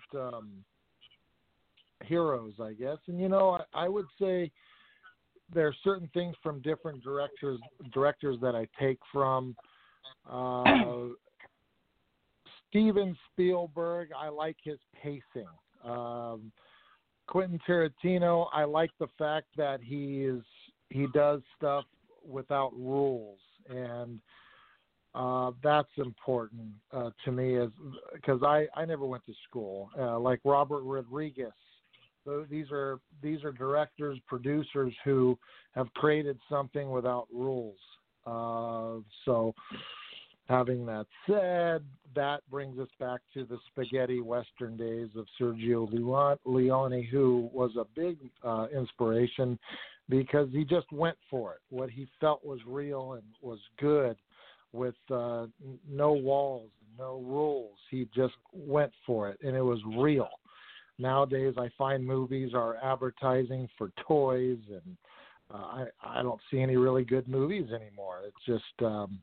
and I want to stay away from those, because I'm not trying to sell something from a movie. I'm trying to let you escape from reality and come in my world for a little bit and just have some fun. And you're not going to be entitled to buy a toy or something. These Transformer movies, Fast and Furious, I see they're just selling toys, and it's like, where's the passion of making a movie nowadays? It's like gone. I like the old school type of filming, and that's the inspiration. The 60s and 70s type films are mostly, those, and like the Goonies. That was a great movie, and those directors just aren't around anymore. And no, they're not. That director, Richard Donner, he was phenomenal. He had a style. His camera angles were always looking up at actors, the ones that needed to be looked up to. If he had to look down at them, he would look down at them if they were bad. And nowadays, everyone's like eye to eye, so we're not looking at a movie. We're looking at movies differently. It's an interesting time of how movies are made nowadays, and I don't know if they're forced to do it this way, or they don't even know what they're doing. If there's passion, it seems like they're just trying to make a quick buck. Well, you said you started acting. You said you started acting when you were 8 years old. I mean, who were some of the actors that you enjoyed working with? I mean, in the business. Oh, I enjoyed working with. I worked with Pierce Brosnan, fantastic guy. Tom Cruise. Besides people talking bad about him, I can understand. A lot of people were talking bad about him because he was an actor and producing, which causes a lot of stress for anybody. So you don't really know who a person is on a movie set because of the stress level they have. Mm-hmm. I enjoyed working with Tom Cruise. I enjoyed working with Dolph Lundgren. And needless to say, the actors that I've been lucky enough to direct, I'm so fortunate to have them. And like Natalie Byrne, what fantastic actress. She nails what she does, and she's great at she's passionate of what she does. And most of the actors that I'm lucky enough to work with, they're there for the right reason because they love doing it. It's not for a paycheck. And awesome. You mentioned that your movies, you're not there to sell action figures, but I'll tell you what, though, I would love to have an action figure of Natalie Byrne. I would love that. I mean, I have an autograph, but I would love to have an action figure. Now, I'm going to I totally agree with you. Go ahead. Real quick here, you mentioned Richard Donner. We've had another guest of our show that was in a movie directed by Richard Donner, Scott Schwartz, who was in The Toy, directed by Richard Donner. And nice. He had a lot of good stuff to say about Richard Donner as well. Yes. Now, I'm kind of curious. Now, you mentioned, and we'll kind of touch on it a little bit. Then we'll drop the COVID thing. But how long were you shut down for in the production? How much production had you did before you got shut down? And when did you start back up again? Well, we just started a few weeks ago, and we were shut down in March, and we had just started filming in January, February, we started filming, and we were very slow to take off because of the actors we've had were very busy on other shows, and they just gave us their time when they were available. And how much filming do you have left to do? We are almost halfway through this film, I would say. I mean, we've got about 45 minutes of the film done, but we're almost halfway. This movie will probably be close to 115 minutes, 120 minutes after we chop it up. And Now, do you plan on? Are you going to have it as a pay-per-view release, DVD release, or are you going to put it out in theaters? Well, it really depends on what our world's going to give us. Are we going to have some theaters back? I don't know. I do feel that it'll be on demand, and it'll do what we're doing now. It'll be streaming like crazy every which way we can. DVDs, it seems like it's a dying thing, which is horrible. But we were hoping that, yes, it will get to DVDs as well. But I think it has a good chance of making it to some theatrical release to certain places that allow theatrical release. Errol Sack is our guest here. We have about 27 minutes of regular time, and I do want to go a little overtime because I'm running the show, and that's just the way it's going to be. Now, as a director, I've always been curious about this. you mentioned about, DVD and theater releases and streaming. Now, as a director, how do you make funding compared to like DVD sales, or if it's like streaming online, or if it gets in theaters? I'm sure that being in theaters you make a little more money, but how does one get financial compensation like from streaming? If you can answer that question. I'll understand if you don't want. Well, you know what it is? It comes down to your distribution deal. We make the film, and the film gets pitched to a number of distribution companies, and they all, depending on who it is, if it's the right deal, will take it, but they'll offer certain things like, hey, we're going to sell this worldwide, and we're going to do DVD sales to Walmart and Amazon. It'll be able to be there, or whoever else sells that stuff. I mean, there's not a Best Buy would sell DVDs as well. Or grocery stores. They'll put them in grocery stores.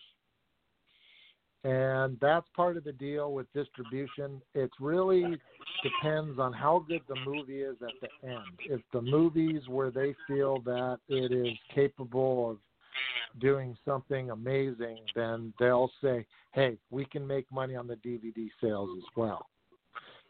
You got Apple iTunes who is selling the movie for the same amount of a DVD. So you're not really losing money by the streaming effect of it.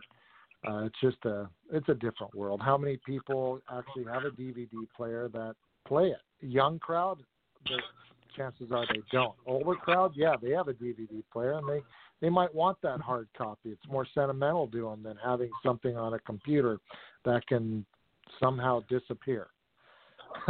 So, I'm not ashamed to admit this. I actually have 9 DVD players, and and so do I. I agree. I love DVD. We still get I DVD through our union. I'm going to put this out here. I kind of sent you an autograph on autograph. I sent you an address. Hopefully, you'll be able to send us some autographs for giveaways. And yes, I'm going to put this out there. I still will be able to do that. And I'll understand if you'll turn me down for this, but when you do release a DVD, might you be willing to send us an autographed copy for one of our charities?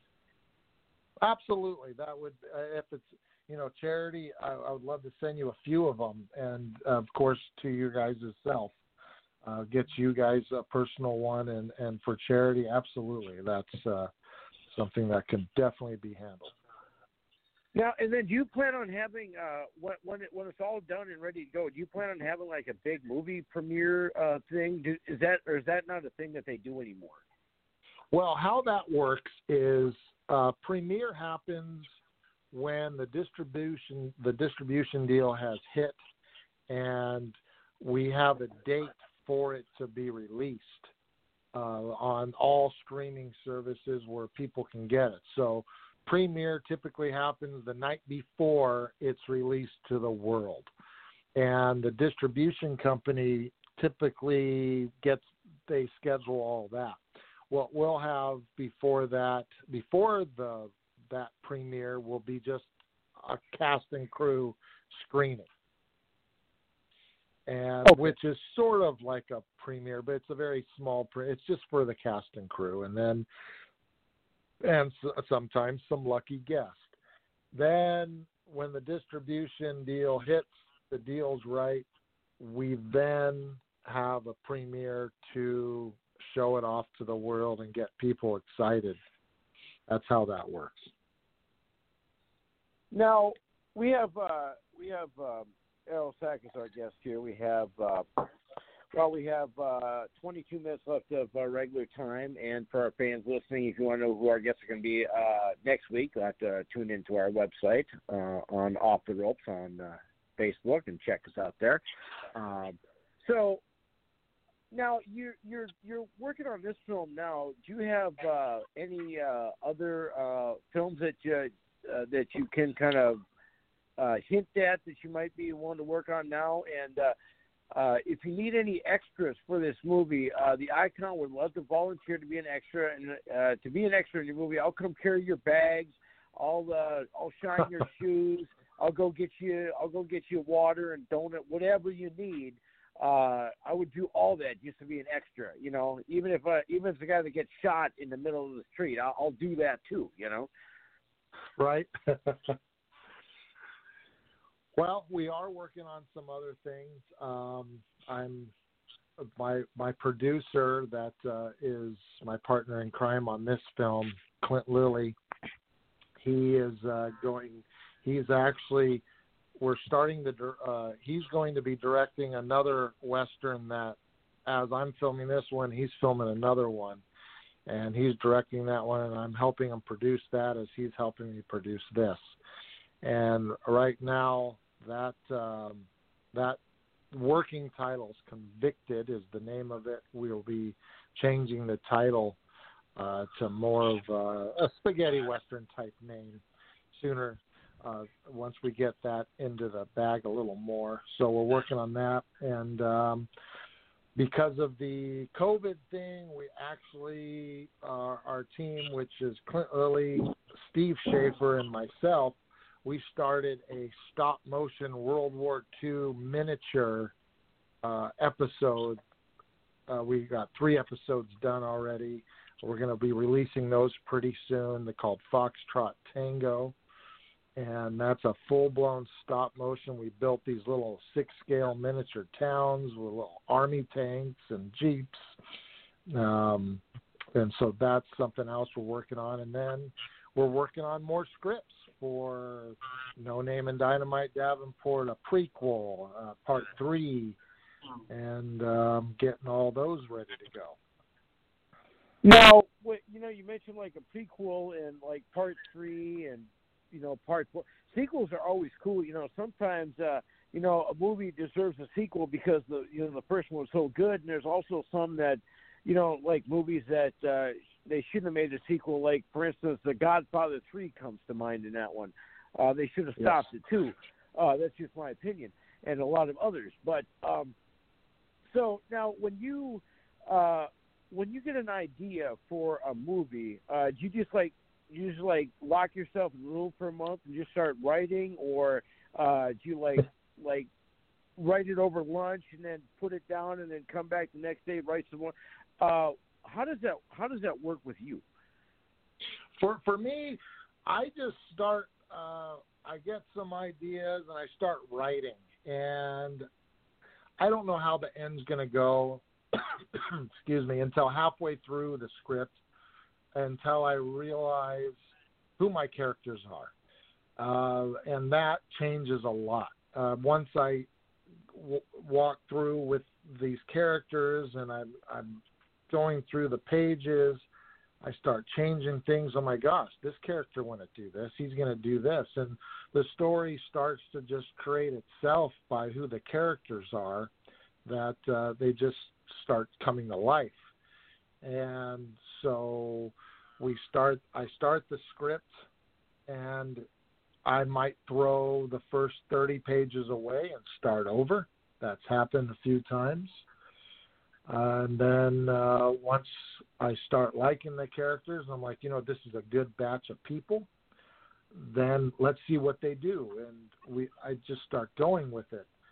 Sometimes it's late nights that the script is being written, or really early mornings when it's really quiet. And there's, I find that early morning is like the most peaceful time on earth. So there's no distractions, and the story just comes to life. Usually in the morning it comes to life mostly. And that's when I get to know the actors the most. And now I know what they're going to do with each other. Errol Sack is our guest here. We got 17 minutes here of regular time and maybe a little overtime. So now, when you start filming and you decide, do you have in mind who you want to play these characters, or do you have people come and audition that would be great for the character, or when you're writing, do you have an actress or actor in line that you're writing the character for? Most of the time, There's some, it's half and half. Sometimes there's actors that I know that I would like to see in this position. If they're available, great. If not, I'm going to have to find someone else. But most of the time, I would say probably 70% of the time, I have to find the actor that fits the character. And I don't really like to put myself in a box to write for a character, because then we're too stereotyped, I guess you would say. And for like Pearl, like Natalie Byrne, I didn't write the script for her, but when she auditioned for it, it was like, oh my God, her Pearl character like was better than my vision. So I noticed that when you do write a script for people that are going to come in for an audition, you let those actors create their character. You know, I could be the guy that writes it and directs it, but I can't be the guy that makes these actors the best actors they can be. So I like to see what kind of creativity they do. And when they send in an audition tape, the really good ones, they stand out. And like Natalie Byrne, she's definitely one of those that she brought this amazing Juliette Lewis type character. I was like, my gosh, she's amazing. She's definitely up and coming and already there as far as I'm concerned.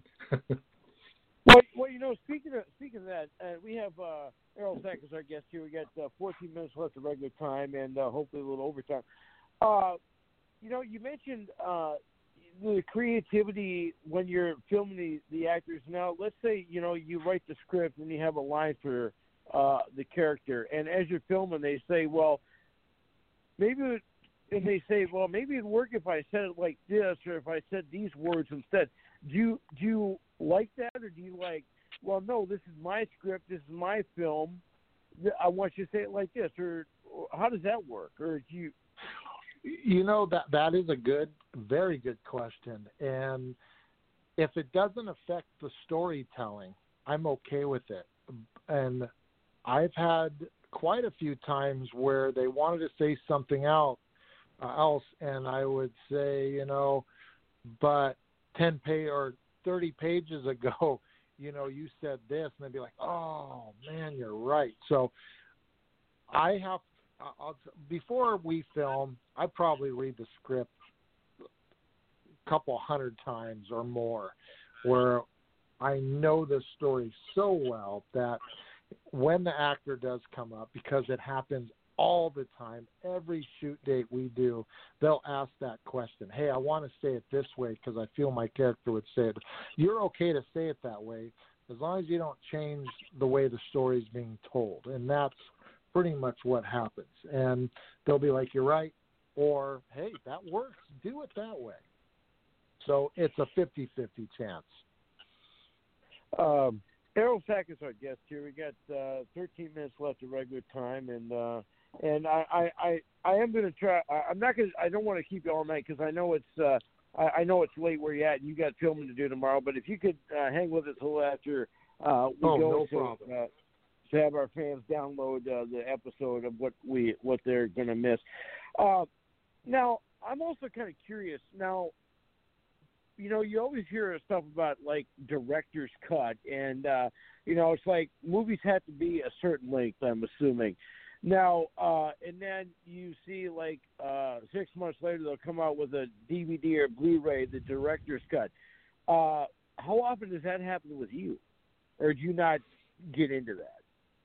Well, what happens is distribution takes over, and they typically will chop your movie to bits, and it's more for a sale. Or my last feature was 2 hours and 40 minutes. They cut it down to an hour and 50 minutes.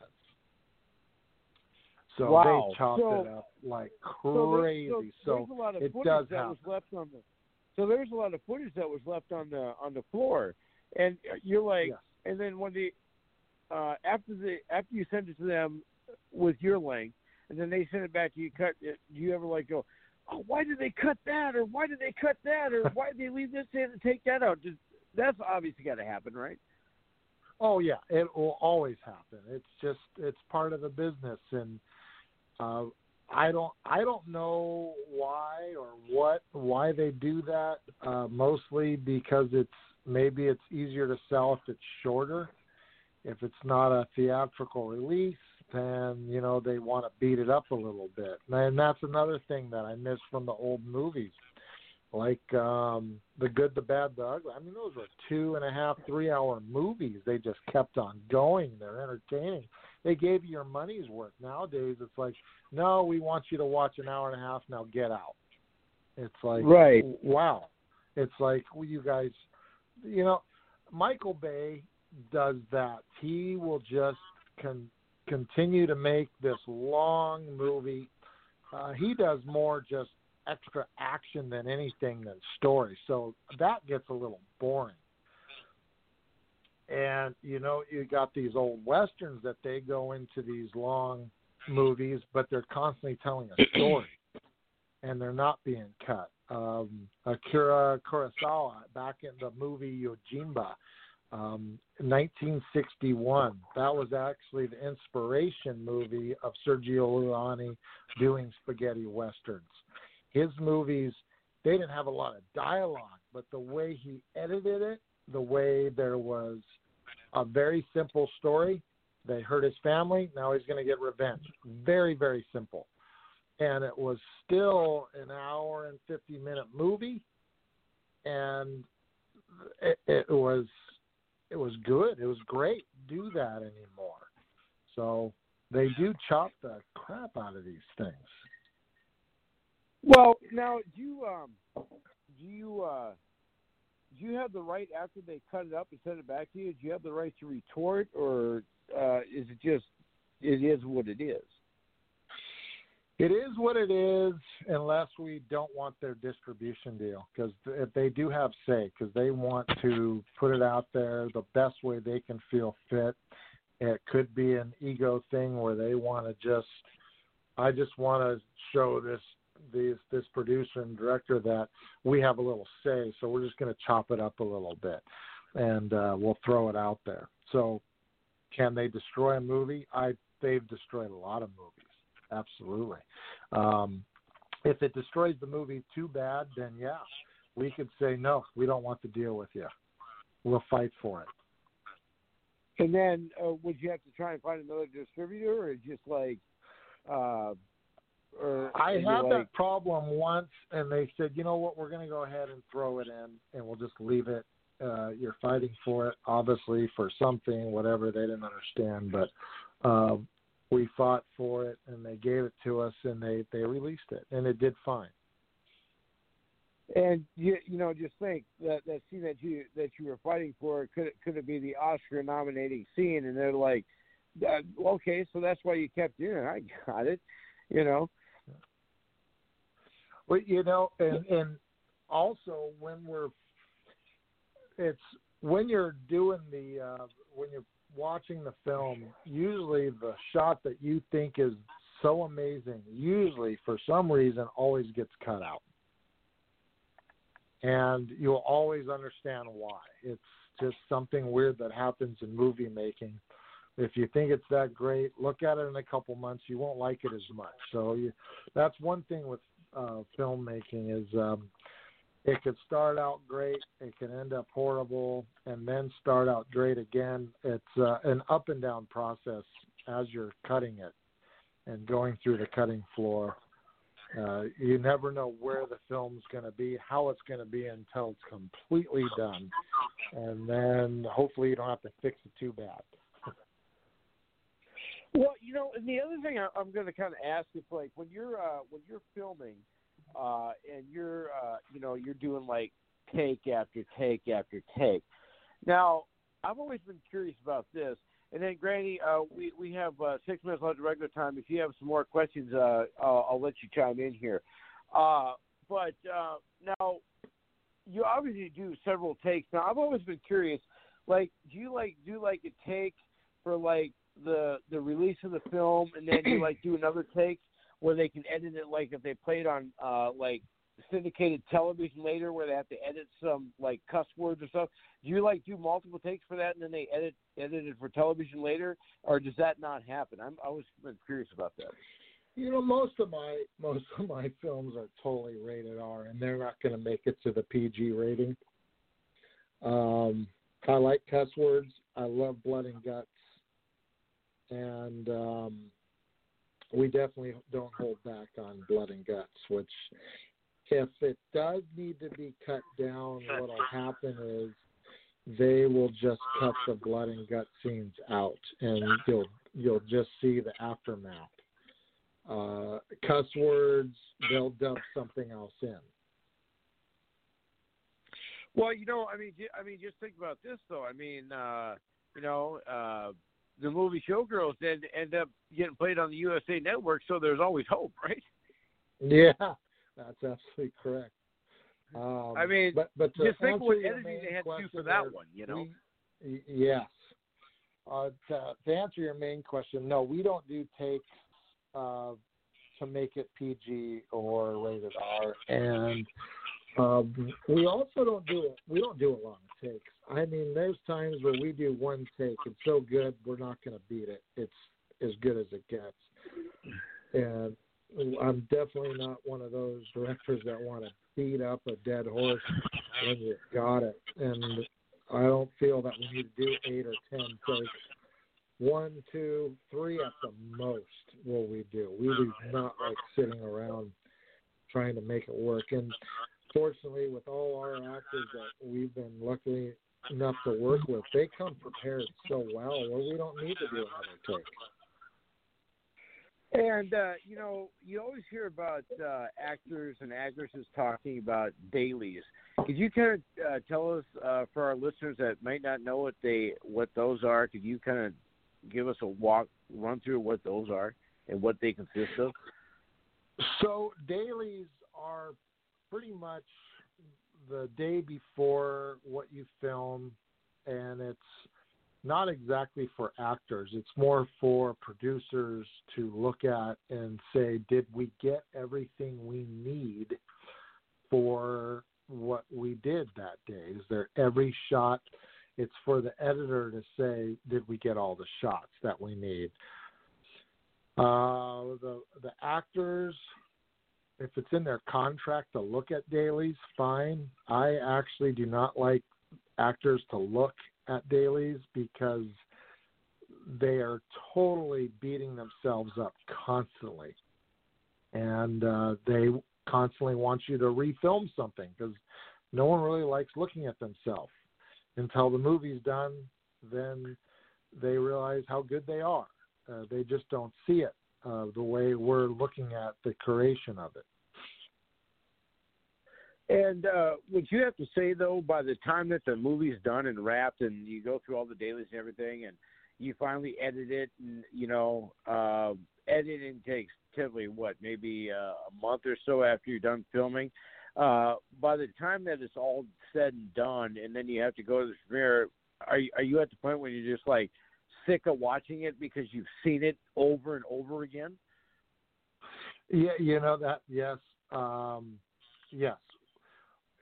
Totally. You don't even know what the movie's about anymore. But what we do on our process is we edit the film and we beat it up really bad. We actually have screenings with random people that have no idea what the film's about. And we'll have 30, 40 people at a time watch it, and they'll write down things that they don't like. We don't ask for what they like. We ask what if there's more than 2 people complaining about the same thing, we have a problem with that issue. So we beat it up like that first. And then we come, after we get all that sorted out, then we come to our last edit, which is our locked edit. That locked edit gets sent to sound. That locked edit gets sent to the composer. That locked also gets sent to the colorist. So now we have 3 departments that are doing the finalization on the whole film. Now sound's going to have it for about 3 months. They're going to do all the sound effects, footsteps. They're going to make this thing amazing and perfect. On No Name and Dynamite Davenport, we have 7-to-1 sound. So when you buy this film and put it in your surround system, it's going to sound phenomenal. The color corrector will take only a few weeks. The musician who's doing the music has been working on it the whole time because he's been working on it as we're editing it through the whole process. So he'll have a final thing.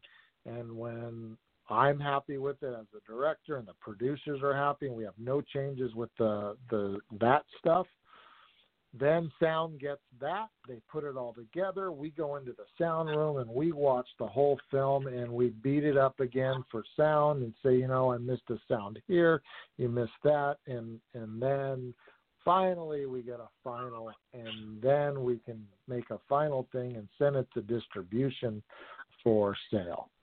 And not that I'm bragging here, but I do have a brand new surround sound system, and I have a 86-inch color TV, the biggest that you can get on the market.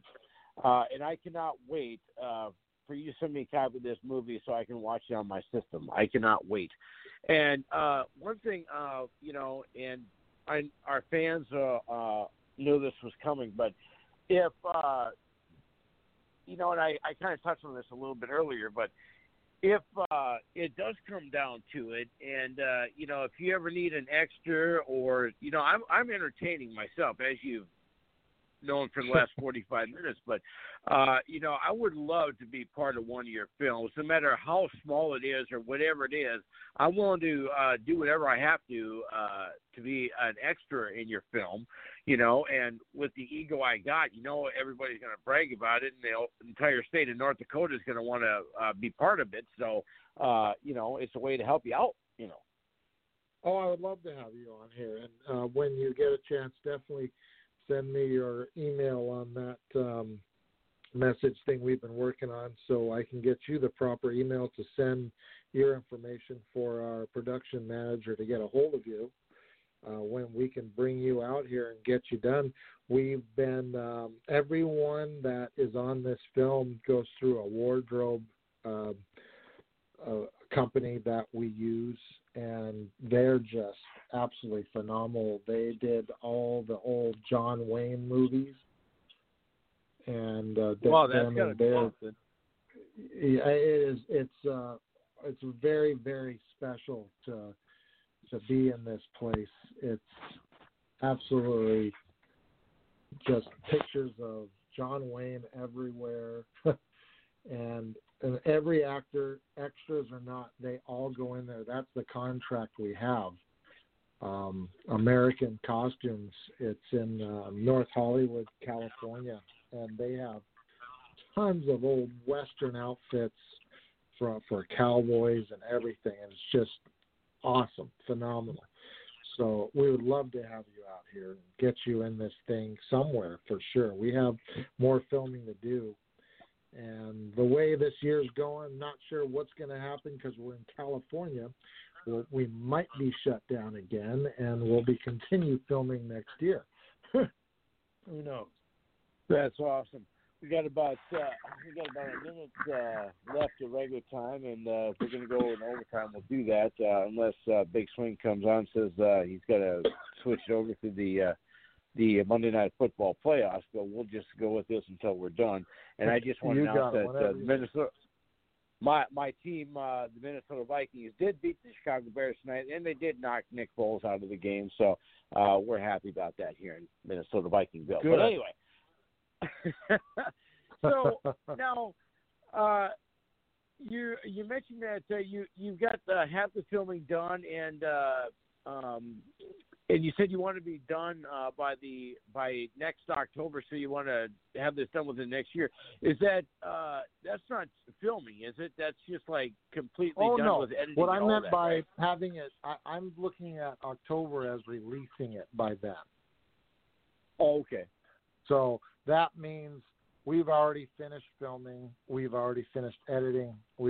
Sound's already had it for a couple months, and it's ready to be released. And what you mentioned that you're writing currently writing scripts now, and you're going to do a prequel to this movie and a sequel to the movie. Do you plan on trying to get all the same cast back for sequels and prequels, or will you go on a different approach for that? Prequel, it'll be a lot of the cast that's in it now.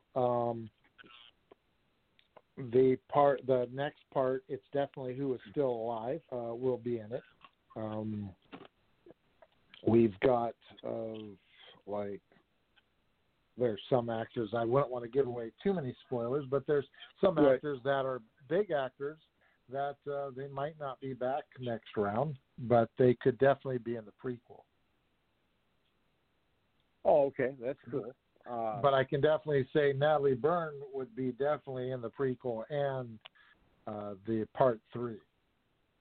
You mentioned Natalie Byrne. Like I said, she's been on our show a couple times, and we would definitely like to have you back on with us again too, because we'd like you to talk about your upcoming films and. And I hate to keep selling myself and sound like a broken record. Like I say, I'm willing to do anything I need to do to get into one of your movies. If I have to carry your bags for a whole month just to get my hand in the film, I'll do that. Well, good news. Everybody, on our film, everybody wants somebody to carry their bags, right? Yeah, but you know what? On our films, you'll find producers cooking you a hot dog, or a director, myself.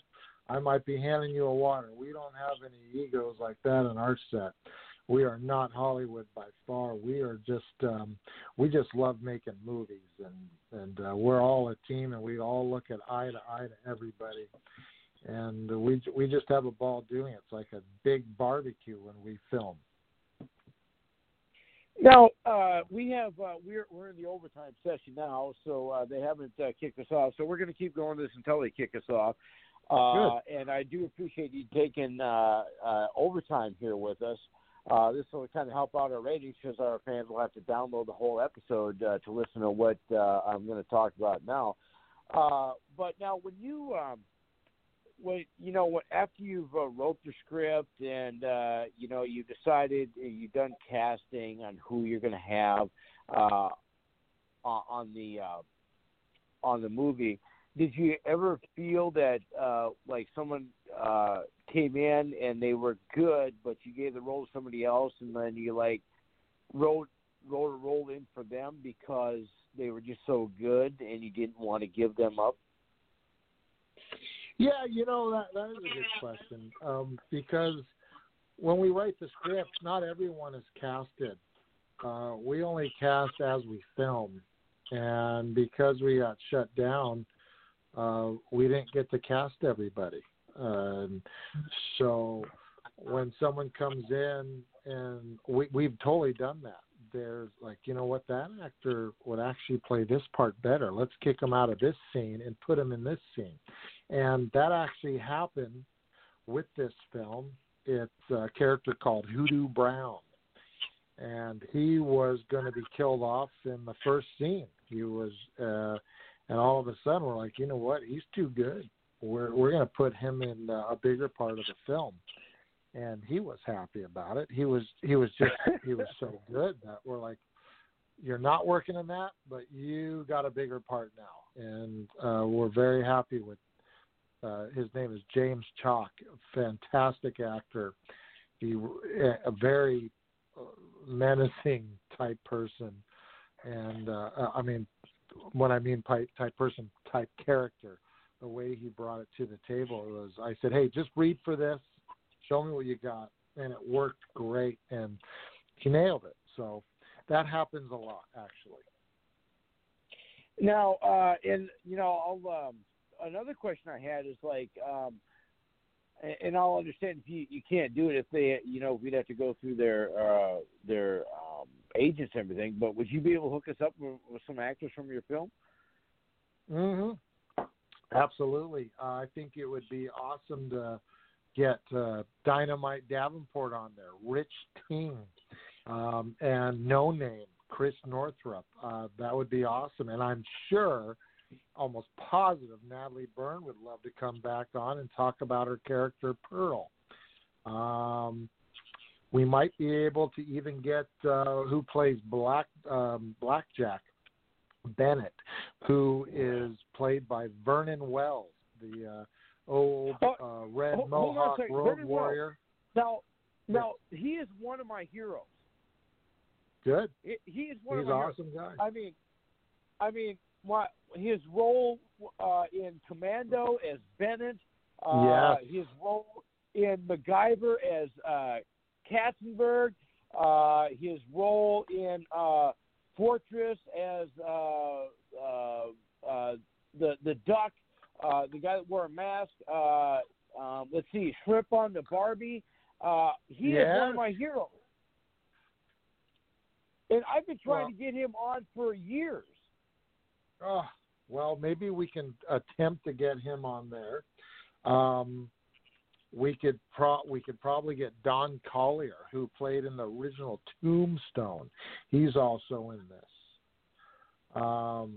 Jack Lilly from the old Mel Brooks movie. What is that movie called? Oh my God! Blazing Saddles.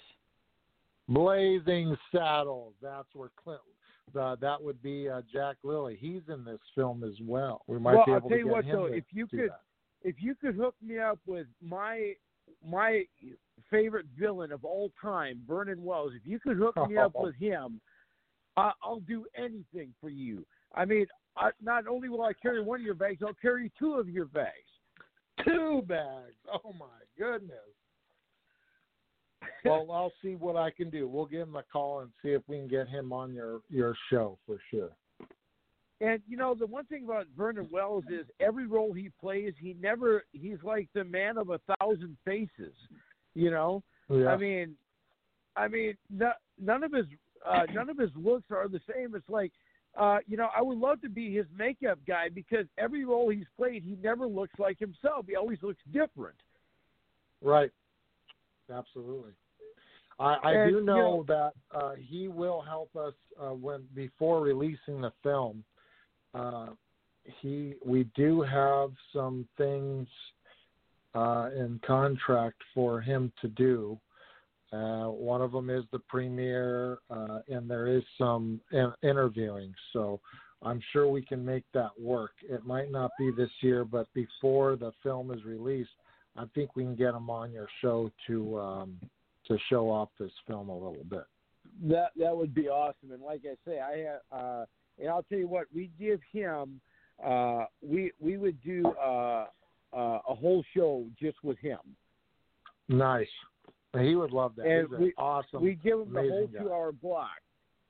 And I'll stay in contact with you. I have your number. And I know that you said that you dropped a restraining order if I stop calling you at 2 a.m, which I'm going to do.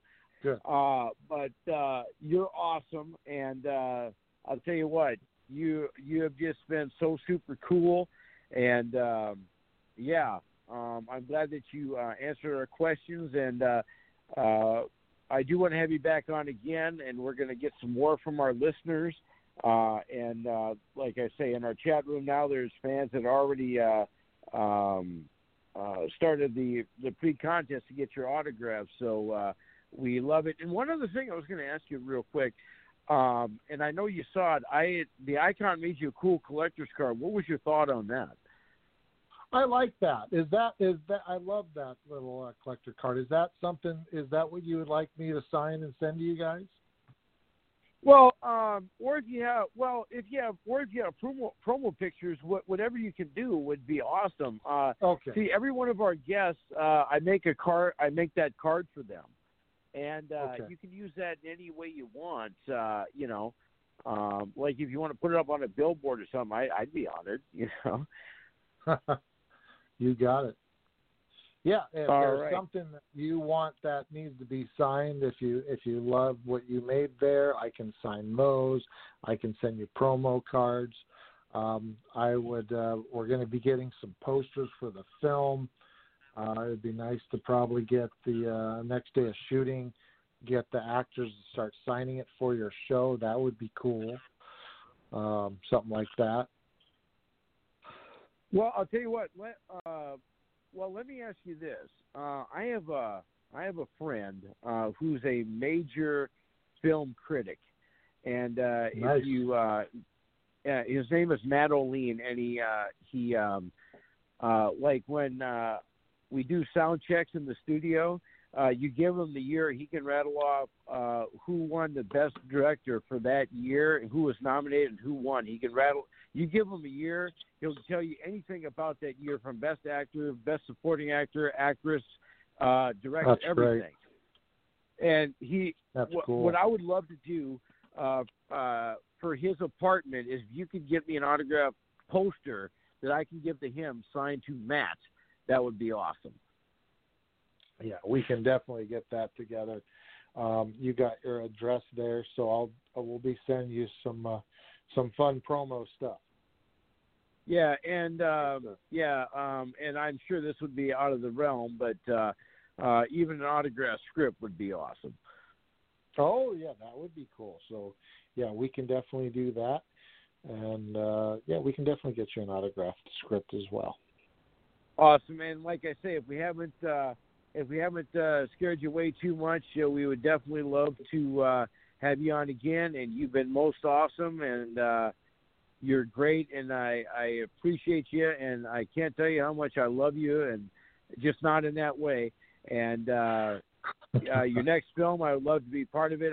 Like I say, I'll do anything to do that, and to get Mr. Wells on with us would be awesome as well. Now, does Granny have any more questions? No, Granny, I'm go good. ahead. I know you got something. Don't you want to be part of the movie, Granny? Well, yeah. If he had a spot for me, I mean, I would love to be an extra. You know, if he could find me a spot. So there you go. And I'll tell you something, Errol. She makes great cookies. She'd make the whole good. cast cookies.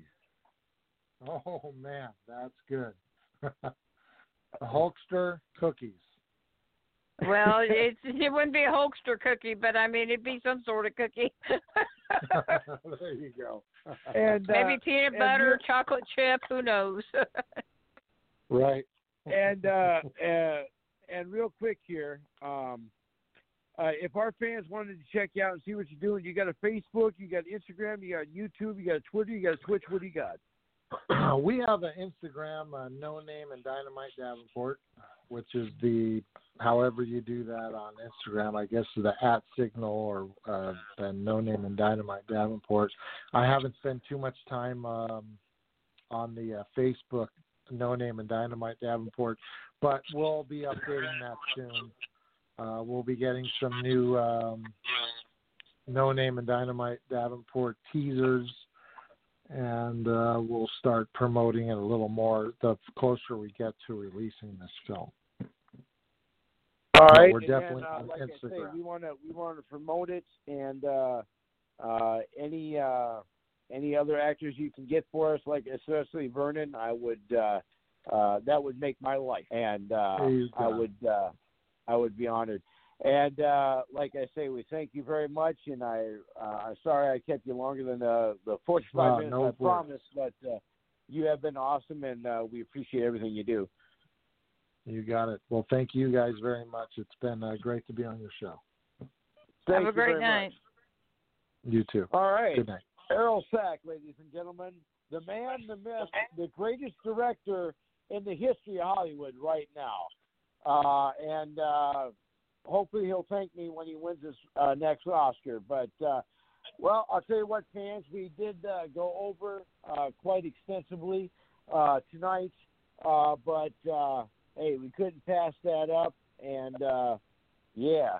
So, Granny, I guess we'll be seeing you next week. And hopefully bring him back. And we love you all. Be checking our Off the Roads page on Facebook to see who's going to be on next week. Be safe, everyone. And we will see you all for that thing. If I can find our outro. Where is the outro?